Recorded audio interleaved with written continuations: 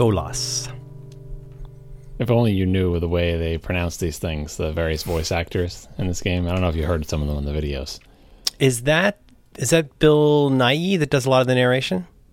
Oh, I have no idea. The only ones I know are the big name actors. Peter Dinklage. Well, Bill Nighy. He's in everything. Is the long gray hair guy? I think he's probably best known in America, maybe among non-nerds. I think he's in Love Actually, but he's one of those people that comes up on The Incomparable a lot, where like he's in Doctor Who. He is in, he's in everything, but they got some pretty heavy hitters. I don't want to get ahead of ourselves, but I am so adrift. I'm so ready for you to explain this to me. We have stuff to do before that. You put a bunch of things in here. Well, my God, it's like pushing a rope with you. Jesus. Why? You said you don't want to get ahead of yourself, so let's not get ahead of ourselves. Thank you. Have you ever seen that Mr. Show pre-tape call-in show? I just watched it because you put it in the thing. Oh, wow. You'll watch anything I put in there? Well, it's short. I think I had seen bits of it before, but it's short. It's funny. It's pretty well done. It's pretty satisfying. Yeah, Car Talk worked that way, too, but the topic was always cars, so there was no real problem. I met somebody in about 1992 at arguably the height of my rap. I mean, I've been a public radio fan for a long time, but that was really the height. Like, I was listening to public radio, like, almost literally all day. If I wasn't, playing at band practice or in the bathroom, I just always had NPR in particular on. And I met somebody who'd been on the show, and I learned the secret. Which, now everybody knows stuff like this, but I just assumed it was a call-in show. I figured people call 1-888 whatever, and call into the show, but that's not how it works. Well, when they're imploring you to call, if you did call, you were entering the process of potentially being on next week's show. Yeah, you were. Well, no, that's the thing. It's even wilder than that. It's like, I remember when I first learned that Casey Kasem didn't actually sit there while, You Light Up My Life was playing. That basically he just did the bits and then they put it together later. Like, that's just standard for most big radio people. But no, it's even more kind of object-oriented than that. Where so you call, I think what happens is you call in, if it's anything like that, whatever the show is, you call in and basically you leave a voicemail message and, and I guess make your pitch. And they call through those on a periodic basis.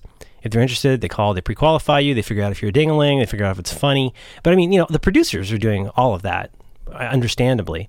But the really interesting part is I'm pretty sure the entire show is, except in special cases, pretty much sliced up segment by segment. That they would basically record mini segments where there didn't have to be any continuity. Well, there is no continuity in the show. I'm saying the topic is always cars. From one call to the next, there are not in-jokes that link one call to the previous one, so they're all isolated.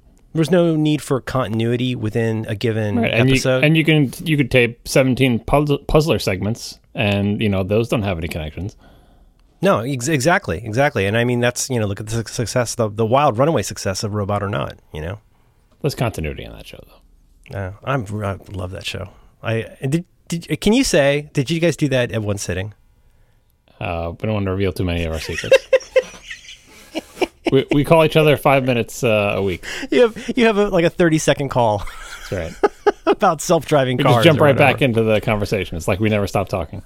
Oh man, you know how I crave your approval, and I get sure to some extent, Snell. But I'm always I have an opinion when I see the episode appear in Overcast. I've got my own reckon on it, and then I feel like really relieved or crestfallen based on how you decide. I was really glad you said yes on the Terminator.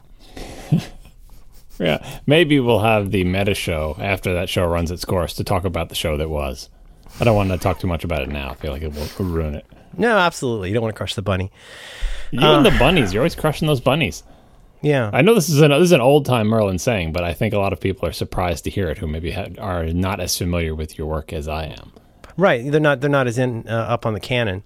Right. But so is Crush the Bunny, is that a regional thing? Is that a Merlin thing? Is that a family thing? Where is that coming from? I think I want to say I heard it at work. At a job that I had. It's like a take this offline. Yeah. I mean, that's where I learned so much of the like, just short of douche speak. Like you would not believe in 1999 being somebody who was just what they used to call a web designer. I mean, if I want to do something with JavaScript, all I could do really was just change whatever the variables are. Like I couldn't. All I did was web design. I mean, it was all graphics and HTML. So hard for me to go into a place where people were using the word functionality, because it just struck me. It's just such an ugly word. And I use it all the time now because it has become more accepted as a word. But it used to seem like such an ugly word. And it always flustered me that there has to be a better word for what you're trying. It's like when people say, use experience as a verb. Like there's almost always a better word than experience. You should really concentrate on curating the collection of words that you utilize in your day-to-day life going forward. Well, I only utilize the impactful words. Right. Highly impactful. You know what you want? You want something that's needle moving. That's what you really need. That's a thing. I heard somebody say that, needle moving. What was the Apple one recently? Blow away. Remember when they were doing that? Was that like an adjective? Yeah. Like this is a real blow away experience. I haven't worked in enough places, and I assume you haven't either, but they're like regionalisms. Like the way you say soda. I would never think to say, what do you mean soda? Because I know what you mean. When I say soda, I mean a kind of like fizzy, clear water. I know that because of where you're from, soda is pop. It's Coke. You mean a soft drink. Business speak spreads, though. I feel like it expands past regions, maybe because commerce is like, interstate or whatever. But business speak, I feel like, spreads across the country very quickly. And it's that thing where it's very difficult to have a conversation with somebody without adopting some of their vocabulary, because they're going to keep using a particular word or describing something in a particular way.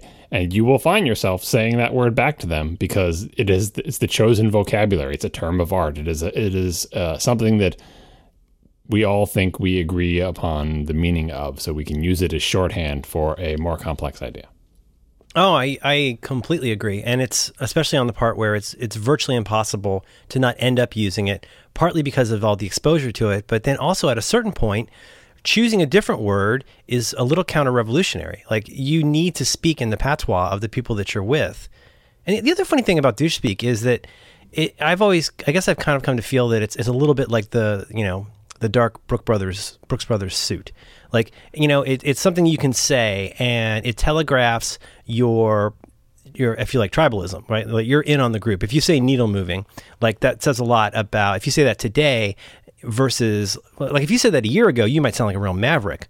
Do you remember when Thought Leader was first coming around? And Thought Leader was always sarcastic, wasn't it? No, it wasn't. No, and that's what made it like maybe it enjoyed like 3 days when people were taking that seriously, but I think it quickly jumped over into let's make fun of people. And that's the part that's paradoxical about it to me, is that there are certain terms and why they're sticky, because they feel really fresh. Like when you first hear category killer. Like, I say the word right. Killer app, one of the first ones. Killer app, remember that for the 80s? Oh yeah, it's the killer app for this thing, yeah.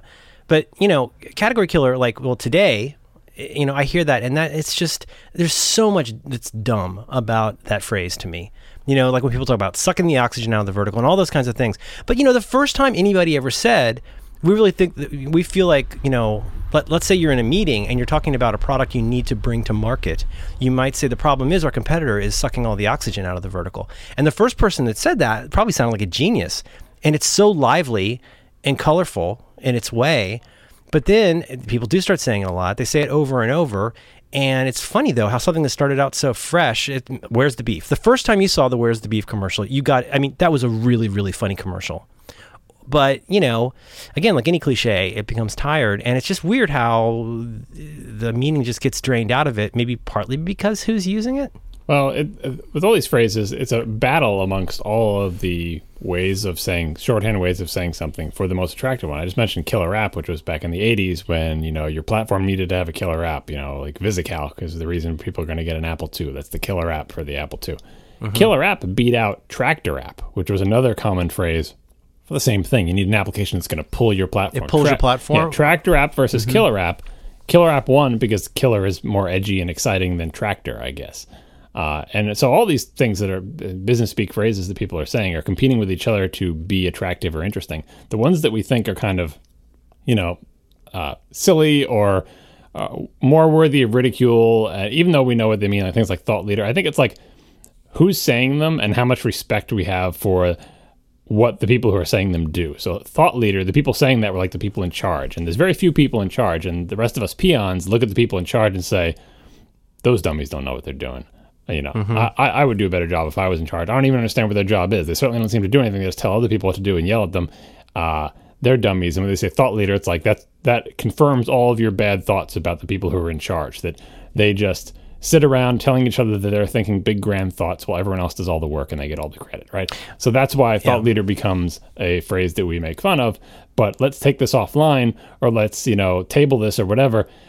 That type of meeting speak is something that lower level people have to deal with, which is just a nice way of saying, I no longer want to talk about this in this meeting because there is something else I want to talk about in this meeting that is more important. I never mind to take it offline. I don't mind that. But it doesn't make any sense. But it's it's like, I'm just thinking of a random phrase. But lots of those phrases that as you come lower down to phrases that people might use who are in the trenches and sort of the leaf nodes of the org chart, those may sound silly and it may identify you as someone in a white collar job or whatever, but I think there's less disdain about those because more people end up using them in their day-to-day work. And the nice thing about thought leader is it's a phrase that is used exactly by the kind of person who thinks of themselves as a thought leader, and it kind of like self-defines them as kind of a douche. Like, like my poetry teacher used to say, make a distinction between verse and poetry. Verse is a medium. Right, it's like that's a way. This metered verse is one thing. Poetry, in some ways, is a value judgment. Now, I would not make that distinction with most people because it's silly and, as you say, a term of art. It only has special meaning inside of this one area. But thought leader is so perfect because it's exactly the kind of people who call themselves thought leaders that give a phrase like that a terrible name. And it does have even though we snicker at it or whatever, it does have a meaning. It does wrap up a type of a concept that would be more difficult to explain. As like if you're trying to explain, well, it's the people who have ideas that end up influencing other people in much larger ways than other people's ideas. So even though they may not have done anything, they had this idea and that they're a thought leader or whatever. And it just sounds like people who just sit around doing nothing all day and thinking great thoughts and collecting all the money or whatever. Let me ask you this one. And I think I feel like I know the answer to this. Where do you stand on enterprise? I use it all the time because it is a way to describe a particular class of things. We talk about enterprise software and ATP, enterprise class solutions or enterprise scale or whatever. You just need a way to talk about large private companies and to distinguish their needs from the needs of individuals or small companies or governments. Okay, so I'm okay with enterprise software but it's one of those terms that's really interesting because it exists not so much to define what something is in some ways, but more to define what it's not. I think to most people who say enterprise software, I mean, obviously it does has a meaning, but I think what that really means is that this is not consumer software. But the one that needles me is, now how do you feel about the enterprise? Like you're going through the airport and you see one of those thousands of billboards in every airport that's for some kind of a software service, and it says, bringing security and privacy to the enterprise. Yeah, it's just a way of advertising to the people who you're going to sell your software to. I only sell my software to people who have tons of money and big budgets. I'm not selling it to individuals. Bring it to the enterprise, and whatever it is you're bringing, you are bringing something to large companies with tons of people in them that maybe previously they didn't have or whatever. So that's what that ad is. I think that ad is fine because it is, you don't have a lot of room on a billboard and it communicates to the people who it needs to communicate to. Yeah. All right. But how is an enterprise different from a big company? It's just a question of scale. Like, what, do you have 10 people, 100 people, 20 people? Or an enterprise scale is like where you have hundreds or thousands in multiple geographic locations, like potentially spanning multiple states or the entire country. That's enterprise stuff. Okay. I mean, my old definition of enterprise software was software where the people who choose it and pay for it are not the people who use it, which is why it's always so terrible. Oh, yeah, that's pretty close to mine, which is that it's easier to sell than it is to use. Okay, entrepreneur. I don't know. I mean, what's another word for that? Someone who starts their own business. I would say it's a business owner. You can own a business and not be an entrepreneur because you didn't start the business, like you inherited it from your dad. Okay, well, that's kind of my point. Is it not? I don't know. I kind of feel like I'm not sure somebody who goes and starts a website to make money qualifies for what I would traditionally think of as an entrepreneur. But I think that's kind of what it means now. I think what it's encompassing is the idea that you are not applying for a job, not looking for someone else to hire you and pay you to do a job. You are looking to find a way to make money yourself. I think somebody who buys, I think a retired basketball player who starts over a series of years buying a bunch of Subway sandwich franchises fits my mental model for what an entrepreneur is. It's somebody who wants to make money with a growing business. I think it's just someone who doesn't want to have a boss, who wants to be their own boss, who doesn't want to apply for a job and convince someone else to hire them to do a job in some sort of existing organization that already makes money, some of which they're going to give to you to do something for. It's an occupational hazard for most thought leaders, let's be honest. What's the worst one at your job? There's probably some you use and you're like, whatever. Like, where you work, like, are there any that really grind your gears? I don't think I'm in the meetings where the ones that would really annoy me are. I don't know. I'm just so used to them. You just end up saying them and not even thinking about it. I don't think there are any very difficult ones. There are ones that are specific to people. Like there was this one guy I used to work with who said wrapped around the axle a lot. And when he left that... David Allen uses that one a lot. Yeah, I've heard you say it too. I'm like, hey, that's like the second person I've heard say it. I heard it first from this person, then I heard it from you. You've said it a few times, or I've mentioned other people saying it. But when he left the company, that phrase pretty much left with him, which was weird. It's kind of an ugly phrase. Well, it's funny that I mentioned David Allen because his company is emblematic of another thing where it's not just words or phrases that are tics, but, you've heard me joke about the use of so. People beginning sentences that don't require the word so. I do it all the time. Does it require it? It serves a function in the sentence. It serves a function in communication, right? Well, what's the function when you use it? It's exactly, you've talked about it before. It's to signal that you are reframing things. Signal that what the person has said, whether their statement or their question or whatever, that you would like to reposition. You would like to come at it from a different angle. You're kind of nicely saying, what you said is fine, but here, let me try a different angle on it. Or the question you asked me is not the most important question. Actually, what I'm going to answer is a different question that I think will be more informative than answering the specific question that you said. But you feel like you're uncomfortable actually saying what you just said? Saying that longer thing every time instead of beginning sentences with so? Well, isn't that a little passive aggressive? It depends on if it annoys people. If it's annoying people, then you got to stop doing it. But that's why people. It serves a function. That's why I agree with you. I've seen lots of engineers in particular do it, and to where it becomes like a tick. And I think I understand why they do it, but it's something where. Like there's all the buzz right now about vocal fry and like how annoying vocal fry is to certain people. And it's funny because like you never hear this phrase or you're never aware of this phenomenon and suddenly you hear it everywhere. And like I feel like that happened to me with so, because first of all, I would realize people were using it.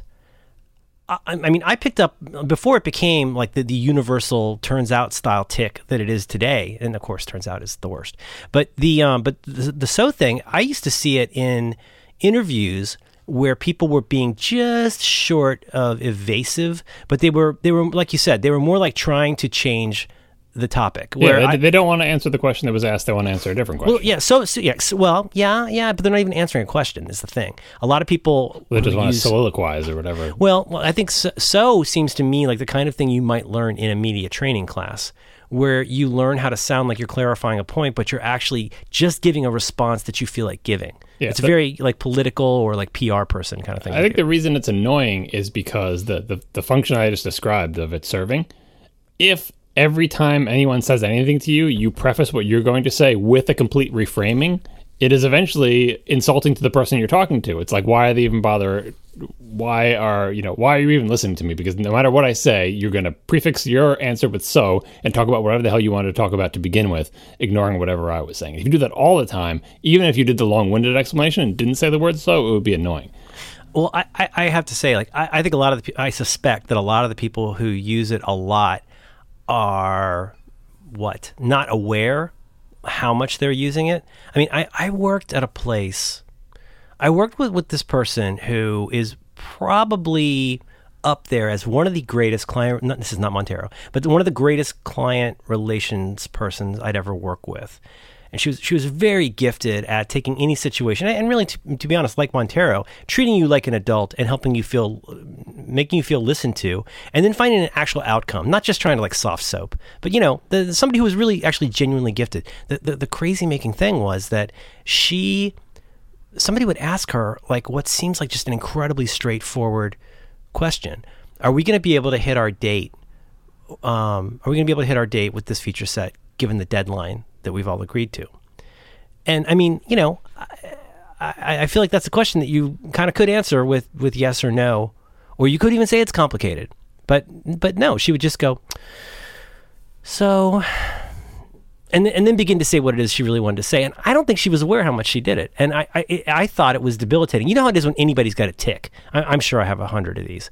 But like pretty soon, no ticks. Come on. Me? No ticks. Turns out you can't stop noticing it. And pretty soon, and you see this sometimes with people who are speakers, where it starts to feel like something kind of bubbles up in your head when somebody's speaking. And after a while, you start noticing that they do this one thing all the time, whether it's a lip smacking noise or some kind of a throat clearing or a so. And like pretty soon, it's like it's all you can see or hear. Dave, right? John Spaghetti Cusa. I gotta tell you. That's Dan. That's not Dave. Dave was the no, Dave. Dave need to get more chigger bites. I gotta tell you, Merlin, how am I gonna get more chigger bites out of a bus driver?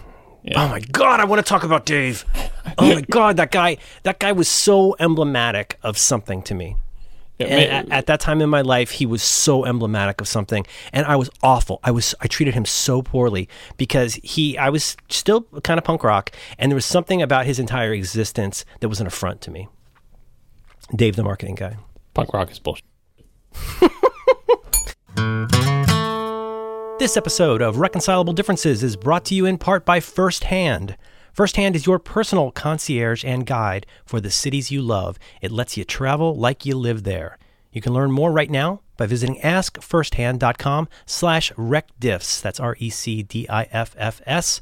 Launching in a few weeks in Barcelona and Miami, with more cities coming soon, First Hand allows you to ask real questions to actual residents of your destination so you can get authentic advice and recommendations before you travel. Gang, you do not want to rely on apps and websites that tell you what other tourists love or what the latest flavor of the month is. No, you want to go find out where are the great spots that the locals love to visit, where they eat and drink, which neighborhoods to spend some time in, and maybe even which ones to skip. Never be that person who's holding up the line because you didn't know how to pay for the bus, or end up in a bar surrounded by other tourists because you checked a popular travel app where all the reviews are, yes, written by other tourists. First Hand connects you with real people who live in the city you are visiting, so you get real-time, trustworthy advice. Please go right now and sign up for updates at askfirsthand.com/recdiffs, and you'll be entered to win a luggage set from Travel Pro, the choice of flight crews and frequent flyers. Travel Pro is the official luggage of First Hand. So travel like a professional and travel like you live there with First Hand and Travel Pro. Once again, please go visit askfirsthand.com/recdiffs today. Our thanks to First Hand for supporting Reconcilable Differences.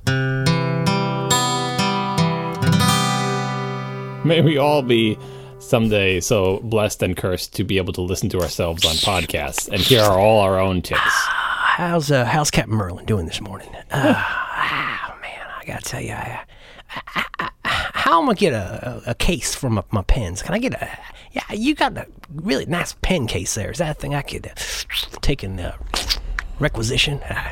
I forget, did he spit and chew?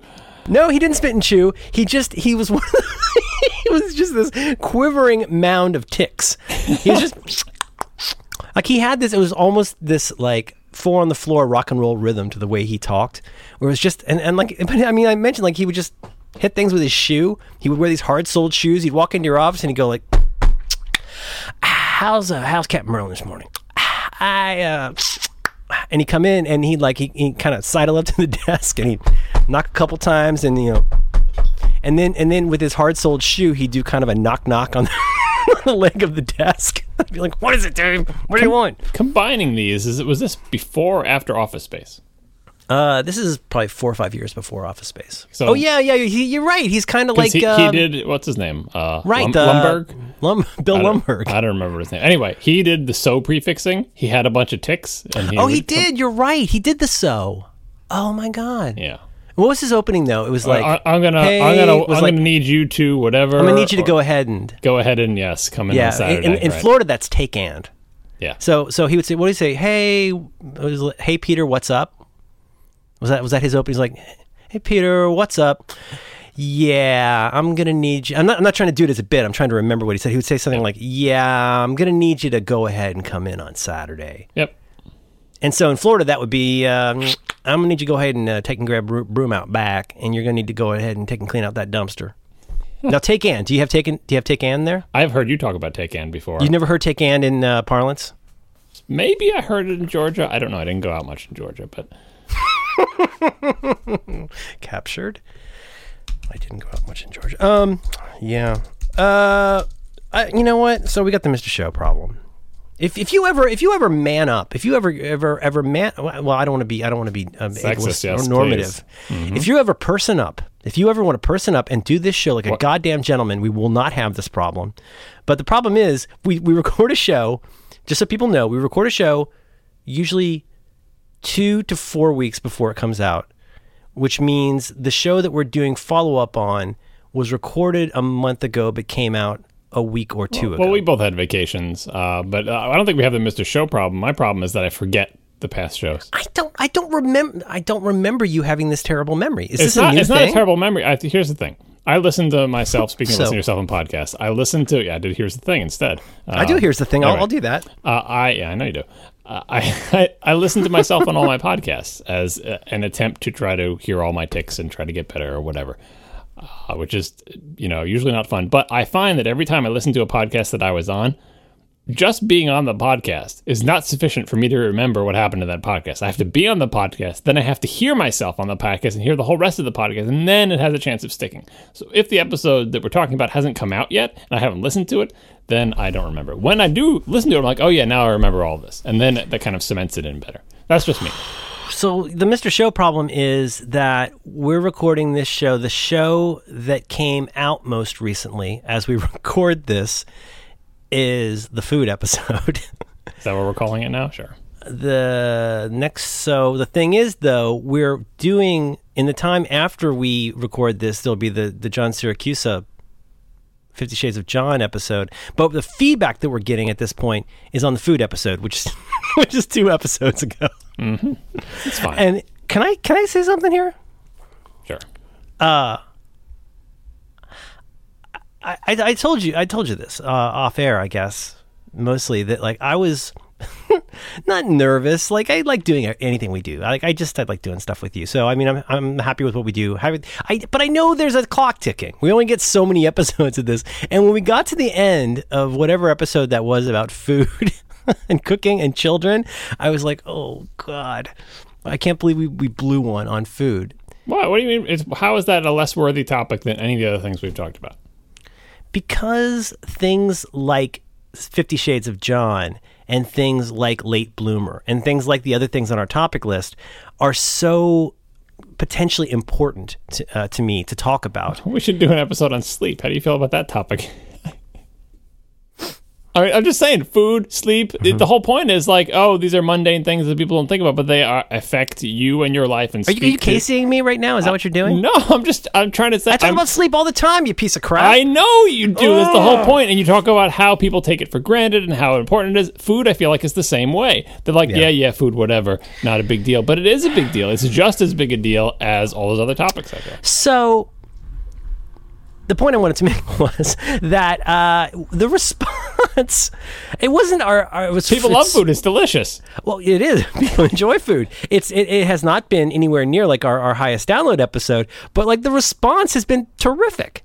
Have you seen this? What people say about the show? No, I know. They love that episode. Right. Here's the, I guess, all right. So here's the thing. We're going to talk about this now with some follow-up from the show 2 weeks ago. A lot of the stuff I'm seeing are, that I'm seeing in my mentions, not just the show four weeks ago, John. In my mentions are people saying that they are trying to make quote unquote my pasta. And here's the thing that bothers me about that. I did not provide a recipe on the show. No part of that show was there a recipe that you could follow. You just sewed me. You just sewed me so hard. Yeah, that's all I do. That's my thing. You didn't notice that. That's what you signed up for. They're making food, but no recipe was provided. So what they're doing is kind of, I threw out some ingredients and vaguely described it, but that's not a recipe. So people are just kind of riffing on it, which I think is great. I think people should experiment with that, but I also feel guilty now that it's like, look, if people wanted a recipe, I could have provided one, and now people are just kind of like, they're kind of like out there in the dark, wandering. They're just shucking and jiving with pasta. Exactly. They're wandering in the pasta wilderness, just trying to make something work. And the thing is, I feel like I have some suggestions about, if I could provide an actual recipe, here's what works for me, here's what I'm actually making. But they're posting pictures of the stuff they're making. They're enjoying what they're making. So what more could you want? So I feel guilty for not actually providing a recipe. But on the other hand, there isn't much of a recipe. Nothing is written down here. This is just me shucking and jiving with pasta. I just have I've done it a lot of times, so I have a couple of variations. Were you the one who corrected or clarified when people... First of all, I don't call it Merlin's chicken recipe. I don't call it the chicken method. The 20-minute chicken thing. It's all I did was mention a recipe I found on the internet. Right. It's not like you made it up. It's just I'm not, and I don't need to make a shirt about it. Relax, everybody. But like, what's funny though is I think you're the one who clarified it's not really a recipe. It is a method, a method or a technique. Yeah, sure. Yeah. Especially when it's like, this is how you cook the chicken, and then do whatever the hell you want with it after that. It's like my blog post on cooking pasta. It is not a recipe. It is just like, if the thing you are making calls for pasta in some way, here's how you should do the part where you cook the pasta. How do you feel about recipes? You like recipes? I do like them. And are you okay with following them?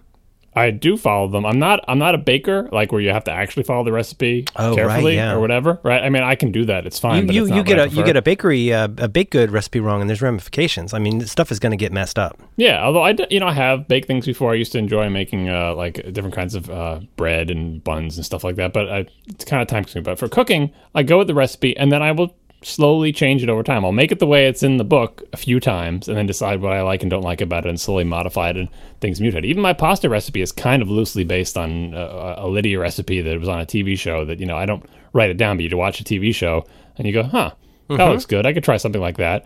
And you do it, and then you maybe watch a TV show again, you realize you did something wrong, and then it just spins off from there. You're the Half-Blood Prince. You're in there and you're scribbling in the margins and you're saying, crush it instead of cutting it, right? Oh, yeah, variations like that, different ingredients. It's like getting back to the Bachelor thing. It's like, what is in the house right now? I don't have this, but I have that. Would that be good in this? I don't know. Try it. Yeah, I mean, it is funny, though, like that distinction, though, because like with so much of what I'm making, it's funny that I could be using all these different, like relatively exotic ways of heating food that are actually the opposite of, it's not an opposite of a recipe, but it's like, prepare your food this way and then season it however. And that's kind of most of what I do. So you don't have any Mrs. Dash in the house at all? I do not. Are you aware of like what a phenomenon that is, the Mrs. Dash? I'm not. It's not. That's a different world. I don't. It's a variety of wonderful dried spices and seasonings, and it's in a little shaker. You just shake it right on whatever you want. The closest I've got for that are two ingredients that my wife brought into my life. Well, just one, I guess. Garlic salt, which is a thing that I did not know existed until I married her. Garlic salt's kind of magical sometimes. Yeah, it's convenient. I don't know. But again, I didn't. This was something that she brought. She brought this to the marriage. She brought garlic salt. And she's a pure blood too, right? No. Oh no, she's a half blood as well. Is she a Muggle? I'm not sure what she is. All right, enough said. And again, I always have to underscore. I when you guys talk about your feedback on ATP and all these like thousands of emails you guys get, we don't get that kind of feedback. But I will say there are a lot of people who sound interested in a cookbook. Yeah, a lot of nice tweets. Like, they have joke. Oh, I would sign up for a cookbook. But that's just.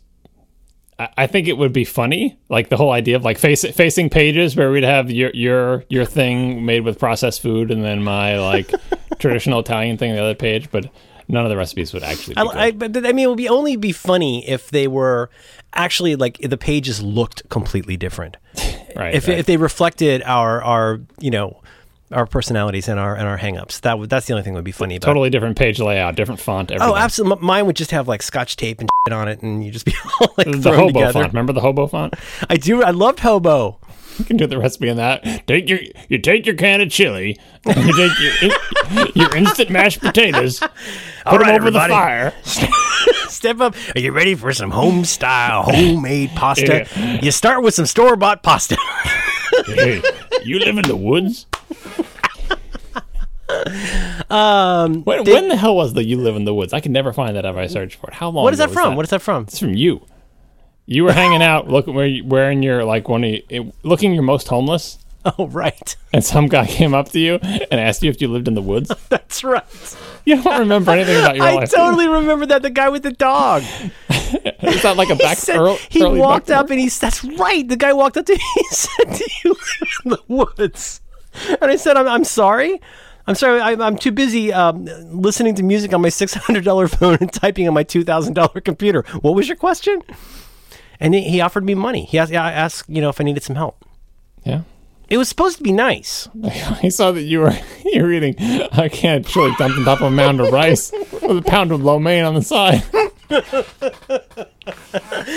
I just wanted to say thank you to people. Thank you for listening. Thank you for people who, this is a beloved show, and it's warming my heart. I don't want to make a big deal about it, but the responses that we get from people have been really nice. I think one thing of how whatever we end up screwing up in these 10 episodes, it seems like it has been something that people who like our stuff enjoy, which makes me happy. That's all I want to say. And I want to say, most of the feedback I'm seeing is on Twitter. And I find myself strangely excited when people send me pictures of food they made. That sounds stupid. Matt Kilmom sent you a picture with his prosciutto in it. Right, yeah, and and it's happened the other times when I did my pasta blog post and everything. There's something, not that I don't really Instagram pictures of my food. I know Instagramming pictures of food is a thing a lot of people do. I look at their food pictures sometimes. Sometimes there's too many for me. I have a limited capacity for that. But when people are sending me pictures of the food that they made, either inspired by or as suggestion about something we talked about, I find that strangely exciting. I totally agree, and it's something that I've started to think about in the last really 2 or 3 years. I've realized that. What did I say to somebody? I was advising somebody on dealing with difficult emails. And I was like, especially if you're a public figure. And I was like, kind of like, well, keep it light. Keep it lighter than you think you need to. And write the email you wouldn't mind them posting on Facebook, right? Like always, whenever you're thinking about what it is you want to put out there, and I don't think about this all the time, unfortunately, as my Tumblr shows, but, is that, put the stuff out there you want people to talk about a lot. And it's something I forget sometimes. So the thing is, if you start talking a lot about bathrooms and like what happened with hotel room remotes, it should not be surprising that somebody who ends up enjoying that conversation, dozens of those people sending pictures of remotes with the line, "Does that look clean to you?" So I got no one to blame but myself. Yeah, and rolls of toilet paper with shapes made out of the end of them. Now that I enjoy. Mm-hmm. That's you got all Tumblr for that. Yeah. How do you know that? Listen to you. Hey, listen, if I ever die, will you do the eulogy? Not it. I don't think that's how it works. It's like that's totally how it works. No, it's not. It's like a reverse. Nope, not it. There's no reverse shotgun. It's like you're like my best man. If I ask you to be my best man, you have to do it. Thank God you're already married. Thank God I'll never die. Yeah, that too. Now, see, you can use that in the clip reel. When you play that Bette Midler song. What are you on, a multimedia presentation here? Let's pull it back. All right. Anyway, I wanted to say thanks. That's all. I got a feeling our topic is... John, I'm just going to let you go because I think it's going to take up the rest of the show, and you should probably jump in wherever you want. Are you up for this? I'm sorry. Was there anything else you wanted to talk about? I think we covered it. You have this how to help the show. Oh, why'd you say that out loud? Because it's in the notes. Oh, God damn it. Well, I mean, I should have put it in a different section. You also put a capital T in. I'll fix that. Oh, you fix my caps? Thanks. All right, thanks. Well, no. I mean, I just, you know what? No. I want to make sure the show, is listened to and stuff like that. I don't usually do this with things, but I want to make sure that the show gets listened to. And, I don't know. Tell your nerdy friends is what I used to say back in the hypercritical days. Because you don't want to just tell your friends, because you tell your friends, they listen to it, it sounds like it's asinine, right? But tell your nerdy friends, maybe there's a slightly higher chance that your nerdy friends Well, yeah. I guess I do have something to say. First of all, I totally agree with you. And this was the case with Back to Work. It was definitely the case with Roderick on the Line, where, both shows started out and, met my expectations. Like the people that I like, enjoyed the show and it made me really happy. And some of them actually listened to the second episode too. But in each case, I always feel like I always want to say, like, you tell your friends about it, but tell your friends, like you say, nerdy friends, tell your friends that I always say, tell your smart friends. Like, I want to have an audience, but there's nothing. It's not broadly appealing. It's not like everyone in the world should listen to this podcast because everyone will love it. Everyone will not love it. Well, the truth is you can make stuff popular, but that doesn't necessarily make the community better. Like, see also Scott Adams, right? So, I'll say two things. First of all, if you're enjoying the show, tell people about it. I think John would like to keep doing this, and we're trying to figure out ways to be able to do that. And listen, if you have like crazy, I hate to say fan art, that sounds so condescending, but if you have stuff you want to share with us and pass it around, I think that's a great thing. I'll start a Tumblr or whatever if you want, but like if you have stuff you want to make about the show, I want to let people know that's okay. That's not creepy. That's cool. And that's the way that people learn about it. Roderick on the Line, I think more people learn about it. Not more people, but a lot of people learned about it because of Super Train in some ways, like seeing those stickers around and stuff like that. So I want this show to be a phenomenon. I want this to be my best love show that I do. I want this to be my new You Look Nice Today. And I make that the responsibility of everyone listening to the show. You must make this show very successful and popular. Is that a lot to ask, John? It's the least they can do, right? Yeah. Maybe we could bring out, we could have guests. We'll have guests. Let's not have authors. We'll have some authors on. Yeah, you have a lot of correspondence with them, so we have a great queue. We get a great, what is it? What's the business speak word for that? Great pipeline, great. Oh, sure, we got a great chimney hose. You mean the funnel? You're talking about the funnel? I thought you were talking about the sales pipeline with the funnel. Mm-hmm. Yeah, you got opportunities, you got leads. Mm-hmm.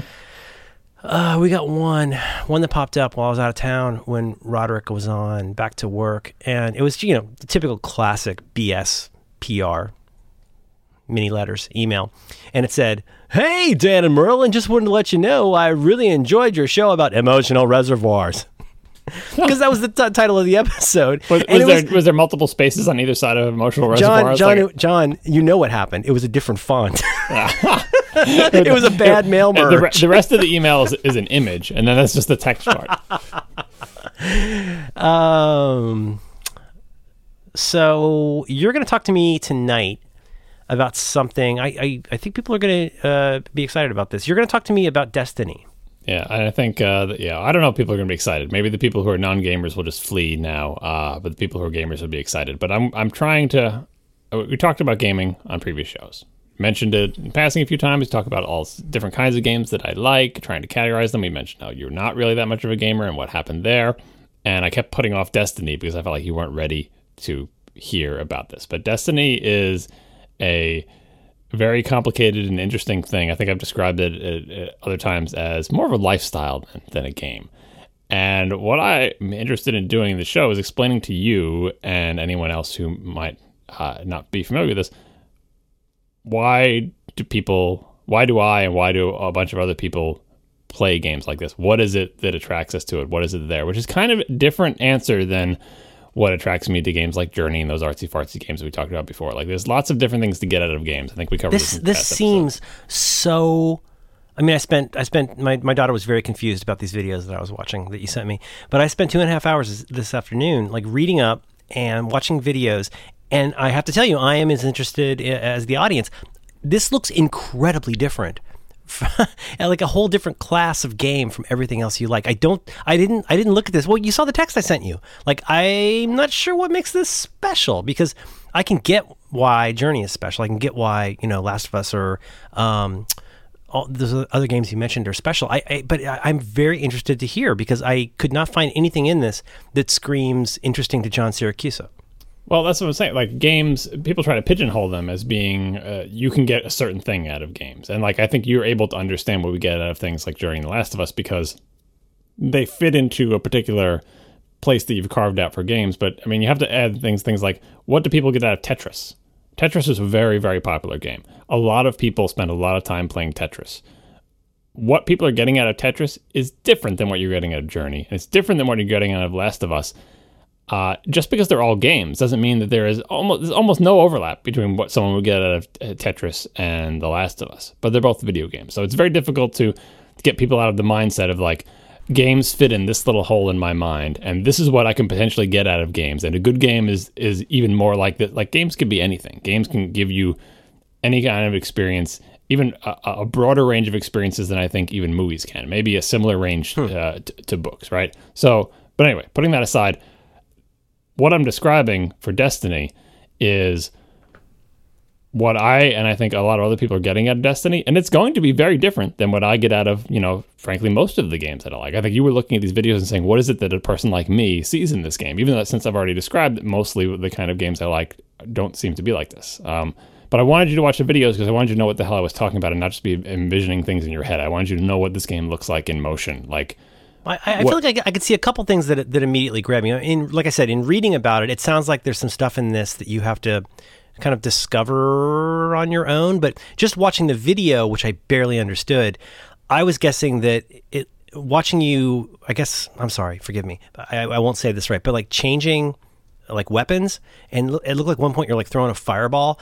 That must be very satisfying in terms of like how you use the controller. It seems like that must be one of those like, oh, I just pulled off a great move kind of feelings. Because am I wrong? It seems like I'm seeing all this shit fly all over the screen, all this information. I'm completely overwhelmed, but I'm sure that's all meaningful to you. I don't know what the zones mean, but like I could see you were doing stuff with like reloading and changing weapons, and you do this flourish to pull up the pistol. Is that part of it? Is the mechanics of like how you, not mechanics, wrong term, but how you are using the device and feeling like, oh, I'm really in the pocket right now?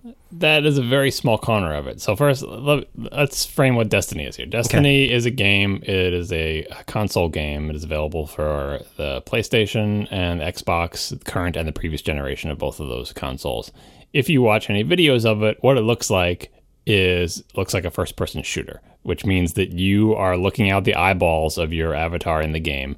And basically what you see is a screen, and poking out from the lower corner of the screen towards the middle is usually some large gun. And the gameplay is you walk around and aim the center of your screen at people and push a button, and something comes out of your gun and hits the people, and then they die.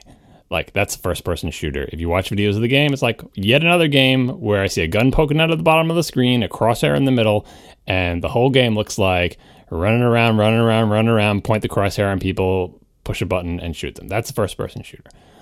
So the first thing you have to know about me is that I've been playing first-person shooters since the genre was invented with, Wolfenstein and Doom and all that stuff. And I spent a lot of time in the years that these games are out playing like Quake 3 Arena and Unreal Tournament 2004. I spent many, many hours playing. I played Marathon. I played all the Doom games.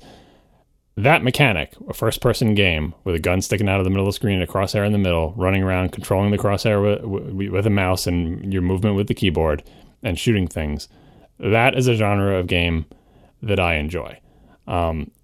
And so given that background, it's not entirely surprising that Destiny might have some interest in me, but there's a million first-person shooter games, and the ones I tend to like the ones I just named, Quake 3 Arena or Unreal Tournament 2004, or Marathon maybe less so, are not really about, like, when you envision first-person shooters, I think maybe people picture people playing like Call of Duty, or people who are like gun nuts in real life, or people who are just into sort of like military simulations, or that they really like shooting people. And a lot of the PR about games is like, oh, they're so violent, everyone is shooting each other, why are my kids playing these games where they're shooting, they have to be rated different things, the blood spurts out of people when you shoot them, they explode into disgusting blobs of pixelated gore and stuff. The games that I tend to like treat the gun parts of it as either fantastical, or the analogy I usually use is it's more like a game of tag. Because in these games, if you are shot and killed, the games that I play, you respawn, you come back to life pretty much instantly and go shoot again. And it's the number of times you kill somebody that's good. It's basically like a big game of tag. You might as well be shooting paint at them or tagging them or whatever you want to do. It has almost nothing to do with actual guns and large, high-velocity pieces of metal going through living things and killing them. That's not what these games are about. They're Quake 3 Arena, completely fantastical thing. Again, you die literally instantly, you are back and you're running around and trying and it's just a count of how many times did you kill someone else, how many times were you killed, and stuff like that. It is much more like a sport, like tag. And why do I enjoy these type of games? I think I enjoy first-person shooters in general because one of the things I enjoy about games is the sort of kinetic experience of controlling the same thing you enjoy about playing sports in real life, like doing something physical to accomplish a goal that you can get better at, that you can, and for all the reasons you might like kind of, self-improvement, expressing prowess. Why do you like to get better at playing racquetball or tennis or even just, distance running or whatever? In the beginning, you try to do it. It's really hard. You're not good at it. You read about how to improve your technique. You practice, and you get better at it. And I like that type of gameplay. I very much, it's the controlling a character in a space and moving them around very much appeals to me, which is why I like 3D games better than 2D games, because it's more like real life and there's more degrees of motion and moving things around. So I like first-person shooters. If you look at Destiny, it looks like a first-person shooter. It is a fantastical first-person shooter where it's, a sci-fi type of setting. There's not lots of blood and gore. You're not using realistic military weapons. You're not garroting people and, chopping off their limbs and torturing them. And there are not flamethrowers melting people's skin off. There are not demons dripping with the goo or whatever. It is more of a fantasy sci-fi type first-person shooter setting. So that's the first thing to understand about Destiny. Mm-hmm. But that is not enough to be like, okay, why do I play that game? There's a million games that are like that. Why am I getting into Destiny? The second thing you have to know about Destiny, which is not apparent from the 2 little gameplay videos that I sent you, is that it is an MMO, which is a massively multiplayer online game. Similar to like Quake 3 Arena or Doom, where you can, play deathmatch against somebody else, where you connect to their computer. It sounds like there's a lot of different kinds of opportunities for, at least like half a dozen different ways you could choose to have a party for these certain kinds of adventures. There's a lot of options that suit your preferences. Yeah, well, it's like we're just getting to the tip of the iceberg here. Like, so it's a first-person shooter. It's massively multiplayer, which means you can play with other people online. So they're looking through their eyeballs, running around with their gun poking out in front of them. You're running through your thing, and either competitively with them or cooperatively with them against enemy players or whatever. So that's the second thing to know about it. And it is not, Destiny is not the first MMO. Many MMOs predated. Almost everything it does, other MMOs have also done. MMO is a well-established genre. The most popular one that everyone has heard of is World of Warcraft, which has been around for, I think, a decade now, maybe more. Yeah, more than a decade. The same game. People have been playing the same game for, that one actually charges a subscription fee. So anyway, MMOs have mechanics that get people to keep playing them, which I'll get to in a little bit. The third thing to know about Destiny is there is also a sort of story portion of the game, and that's a lot of the lore you've been reading about. Like that, there is a story that you play through. So if you start the game, you create a character, which we'll come back to in a bit. It seems like a very, very big world with reasons why things are the way they are. Well, less so than a lot of other MMOs, which is some of the complaints people have about Destiny. But there is like a story mode of the game where you come into being, you are led through a story, there are various enemies, you're in a particular situation on a particular planet, and there are things you have to deal with. The story is a little bit mumbo-jumbo-y, kind of disjointed, not really the reason people play it. It's not like The Last of Us, where the story is like the key central thing to the entire game. Some people play it and ignore the story because there's so much more in the game that they can play. But there is a story there, and it is filled with all sorts of crazy proper nouns and things you haven't heard of. Things are not explained particularly well. But anyone who has played a first-person shooter can play the game and start walking around, and a voice will tell you which things to shoot. You shoot the things that look like enemies. They die. You pick up ammo. You have health. Like all this, you'll figure it out. It's not too complicated. You go through a series of missions. Now, the MMORPG part of it is that as you do all these things in the game, run around, shoot things, fulfill mission objectives, go here, do there, defeat this person, open this door, you get stuff. You pick up things off the ground, just like ammunition to reload your guns and everything. You also find other things, which are not really explained. Find little chests that has stuff in them, stuff that with names that don't make any sense. I found spin metal. What the hell is spin metal? I don't know. I got some of it. I found a mode of light. What is that? I don't know. Like nothing. It is not the type of game that explains what these things are. to you, where each time you find something that says, you found a blah, blah, blah, blah, blah, can be used for blah, blah, blah, blah, blah. It just does not. You go around, you shoot things, you find stuff, you don't know what it is in the beginning. There's not really a manual. A lot of the lore having to do with it, this is a modern invention, is on a website that you have to go to. So you find things in the game that unlock things on a website or some background information that's not actually in the game. I think they're doing it to try to get you to engage with their brand or whatever the hell, like where you got to go to the website or the iOS app or whatever to find this out. It's like, why not just put it in the game? But anyway, that's a more modern complaint about this type of game. But that is interesting because some people, including me, are kind of attracted to not having things explained to them. That there's a big, large world with a whole bunch of words you never heard of and a whole bunch of things you don't know what they are, and it's intriguing to you. And the fact that no one is explaining what they are makes you like seek out friends who know about this. Hey, did you get this? Did you get that? What is that? What do you think this is used for? In the age of the internet, it's a little bit crappier because by the time you do any of this stuff, the entire internet has figured the entire game out, and you can just read for an hour and figure out exactly what's what. But it's kind of interesting. But anyway, as you're doing all this crap, almost everything you do in the game as you play through these story missions or whatever gives you experience. Killing things gives you experience. Completing missions gives you experience. There are many other things in the games you can get to give experience. And experience is just, it's like in Dungeons and Dragons. You get experience points. Experience points, yeah. Yeah. And as you get them, they increase your level. What the hell is level? It's just, this is all building on the sort of... Yeah, that part I get. Gary Gygax, Dungeons and Dragons leveling type thing. And leveling is a thing that game players like to do.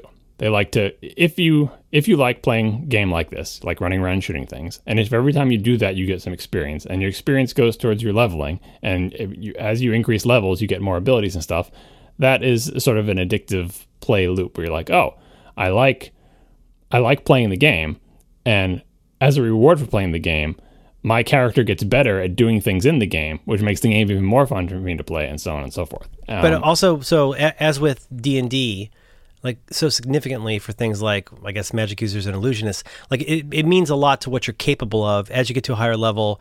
Less rest between spells or whatever. Like you can do more, you can use more, and your, I guess, hit points are kind of a separate thing. But that's the idea: is that the more experience points, the more you're capable of.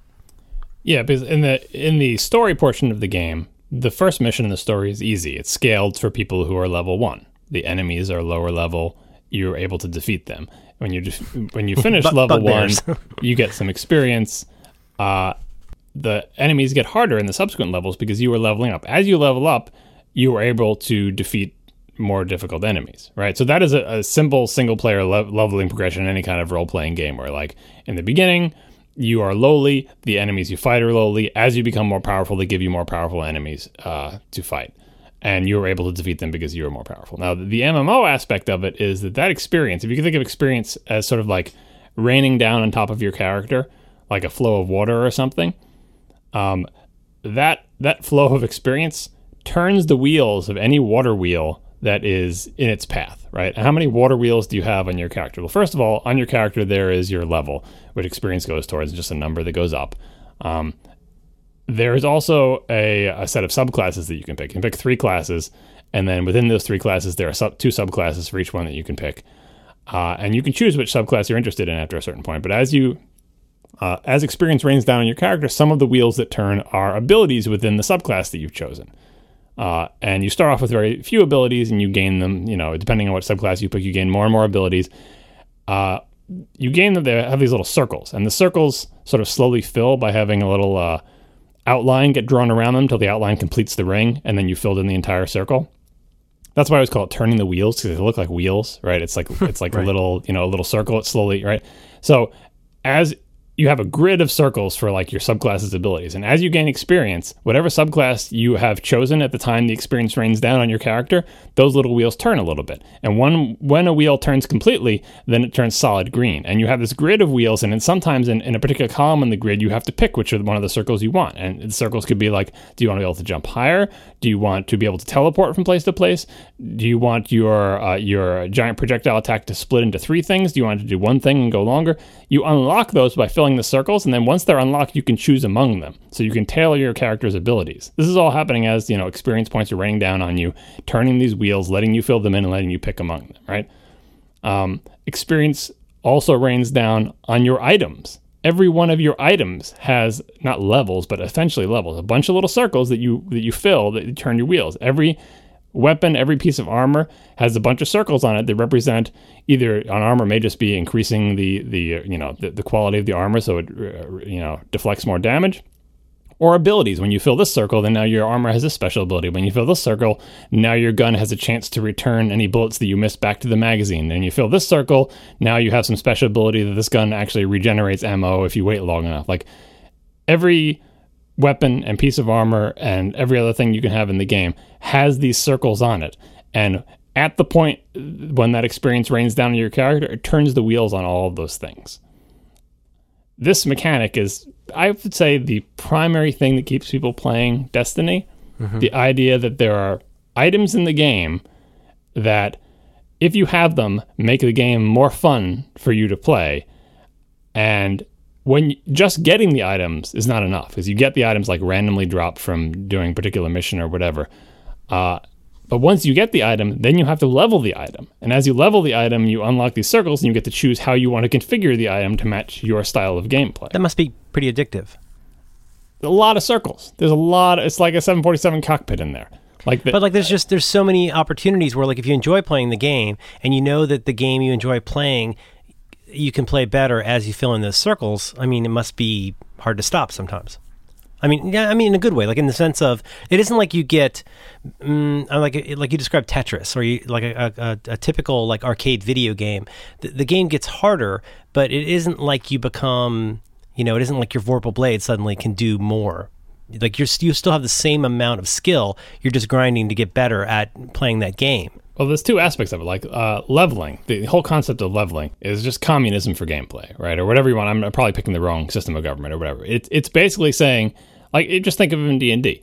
You don't get better at playing D&D. Your character levels up and suddenly you have new spells unlocked. Why couldn't you do those spells before? It's not as if you are better, and it's kind of silly in a game like D&D, but in a first-person shooter game, because your character changed to level 2, you don't get better at running around and aiming at people. Like, it didn't make you better, but it made your character better. Maybe your gun does more damage now. Maybe you can move faster. Maybe you can jump higher. Maybe you have a new ability that's unlocked that helps you in the game, right? It is making the player more powerful in the game without requiring them to actually get better at playing the game. So that's kind of the, I don't know if communism is the right word, but kind of like a leveling of like, we don't require you to actually acquire any skills. We're going to make you better in the game. Like, imagine if you just had a gun that every time you pulled the trigger, it immediately found whatever person was in front of you and killed them instantly. Like, hey, I'm the best at this game ever. All you're doing is just pulling. You know what I mean? That's obviously the extreme. That would not be fun, right? But so that's one aspect of any game that has leveling.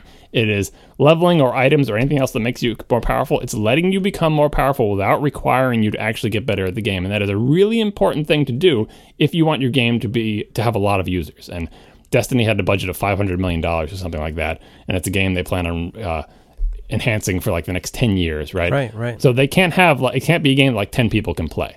Quake 3 Arena was not like that. Quake 3 Arena had no levels. Everyone was the same.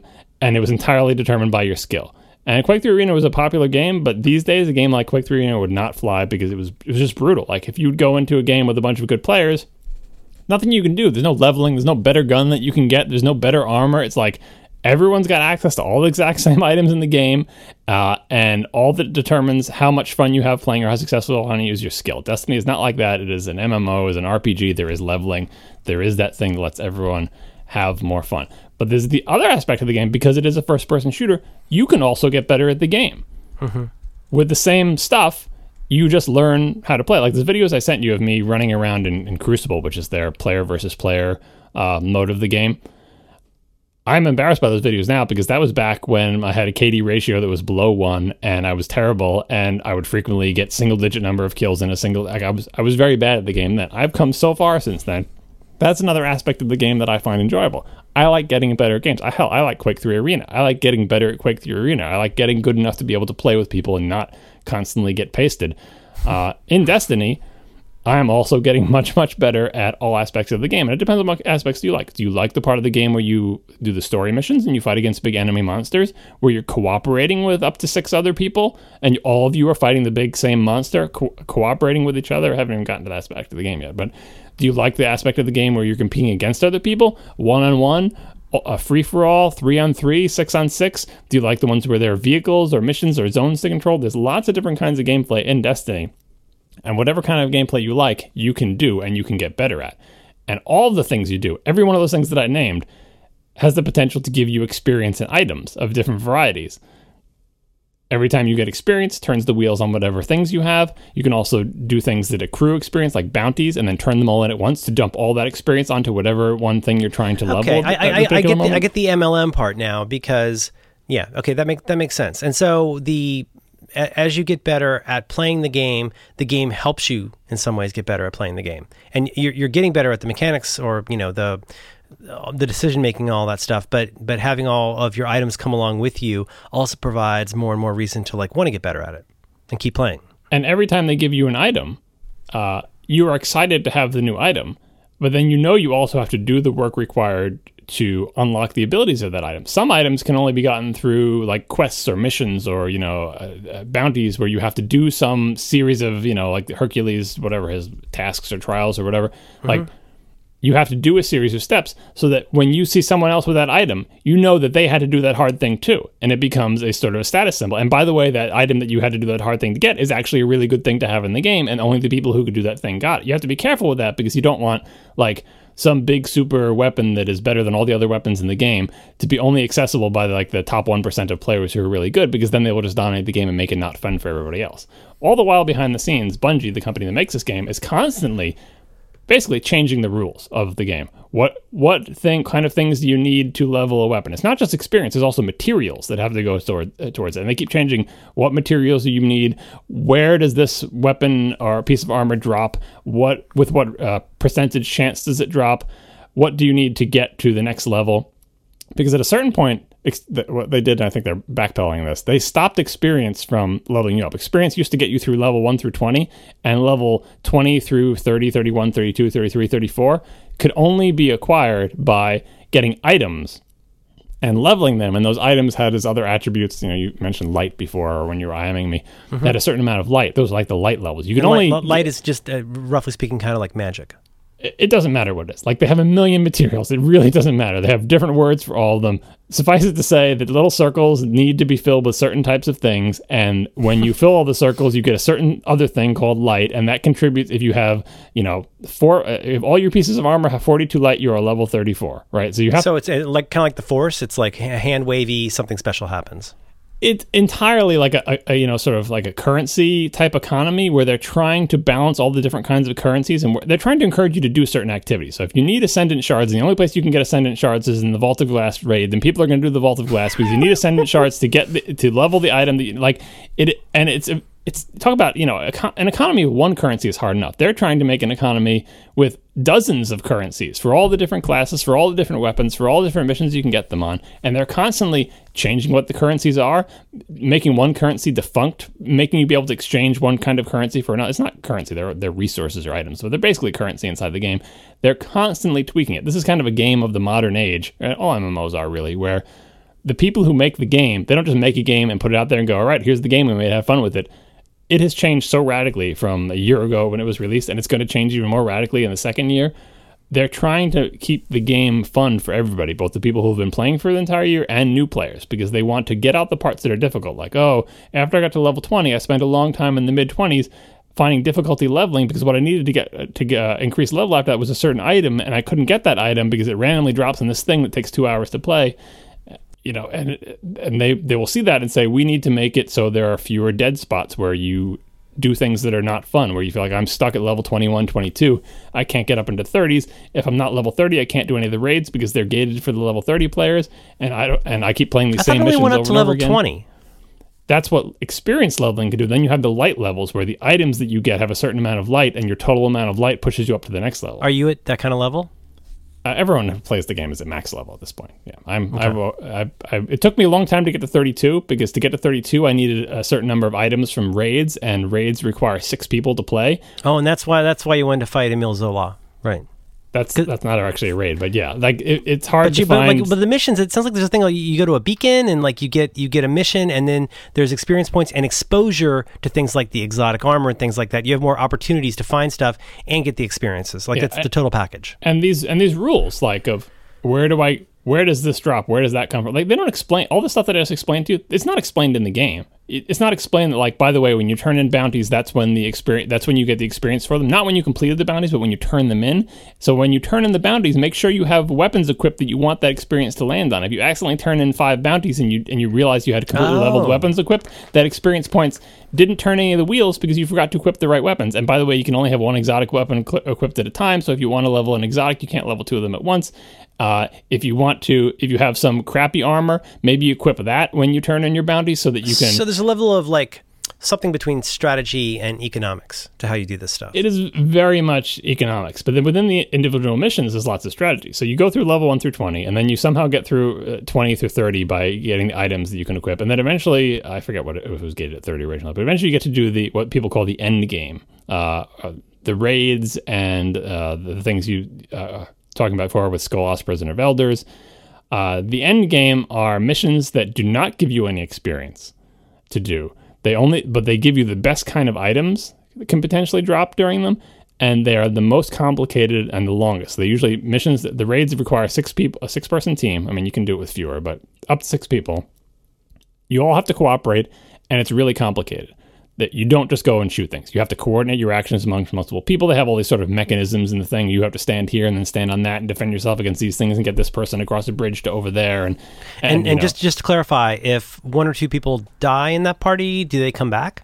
It depends on the mode. Sometimes there's a 30-second wait before they can be revived by a teammate. Sometimes if they die, that's it, and they don't come back until the next checkpoint. And if you get the right magics, you can bring yourself back. Is that right? Mm-hmm. You have some classes have a self-resurrect. So you need to build a party, sort of like D&D, where you have to have somebody who has the big shield bubble thing, and somebody who has self-resurrect, and somebody who can turn invisible, and you have to sort of build a team out of people who can accomplish the mission. And again, accomplishing the mission doesn't give you any experience. This is the end game thing, but a raid can take anywhere from like 40 minutes to multiple hours, depending on how you're doing. And they are by far the most fun out of the game. Some people say, like, you're not even actually playing Destiny until you get to the raids. And to get to level 30 takes many, many hours of playing. And that's some of the best, the most fun gaming I've had is playing those raids. Even though there's only 2 raids. It was only, I think, was there 1 raid in the beginning? And then they added 2, and there's not a lot of raids. I've played the raids that are there many, many times. It's difficult to play them at all because talk about, you think you could coordinate 6 people to be all online at the same time and all to be able to dedicate a potentially multi-hour chunk of time, uninterrupted multi-hour chunk, because by the way, like any MMO, it's always online and there's no pause in this game. If your kid comes and they want a drink of water, you cannot pause the game. You just got to put the controller down and walk away, knowing full well that you are leaving your controller totally idle and you're probably going to be dead in 3 seconds, right? There's no pause, right? So that's why it's more of a lifestyle, because people... it would take me forever to continue to explain this, but there are events that happen every week.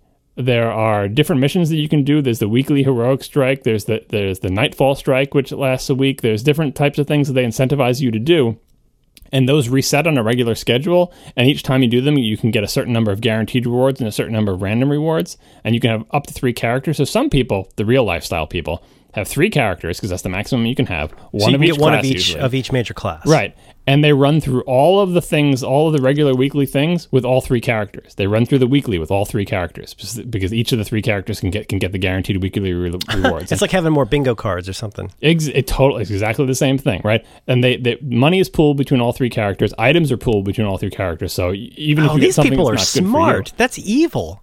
Wow. Yeah. And they run, I mean, this is the lifestyle that I do not choose because I have 1 character. I mean, I do have 3, but I only play with 1, and my son used to play with you have a hunter? No, come on. Titan. No. Warlock.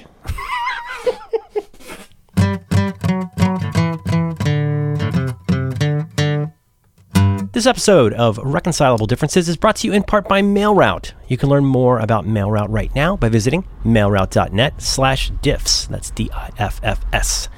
Email is a huge part of our life and work, but believe me, friends, it is not without its downsides. If you get a lot of email right now, you already know how much of it is just pure junk, and MailRoute wants to help you with that.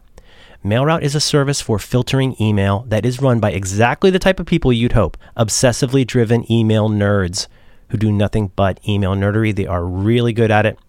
MailRoute is the real deal, and they take your email even more seriously than you do.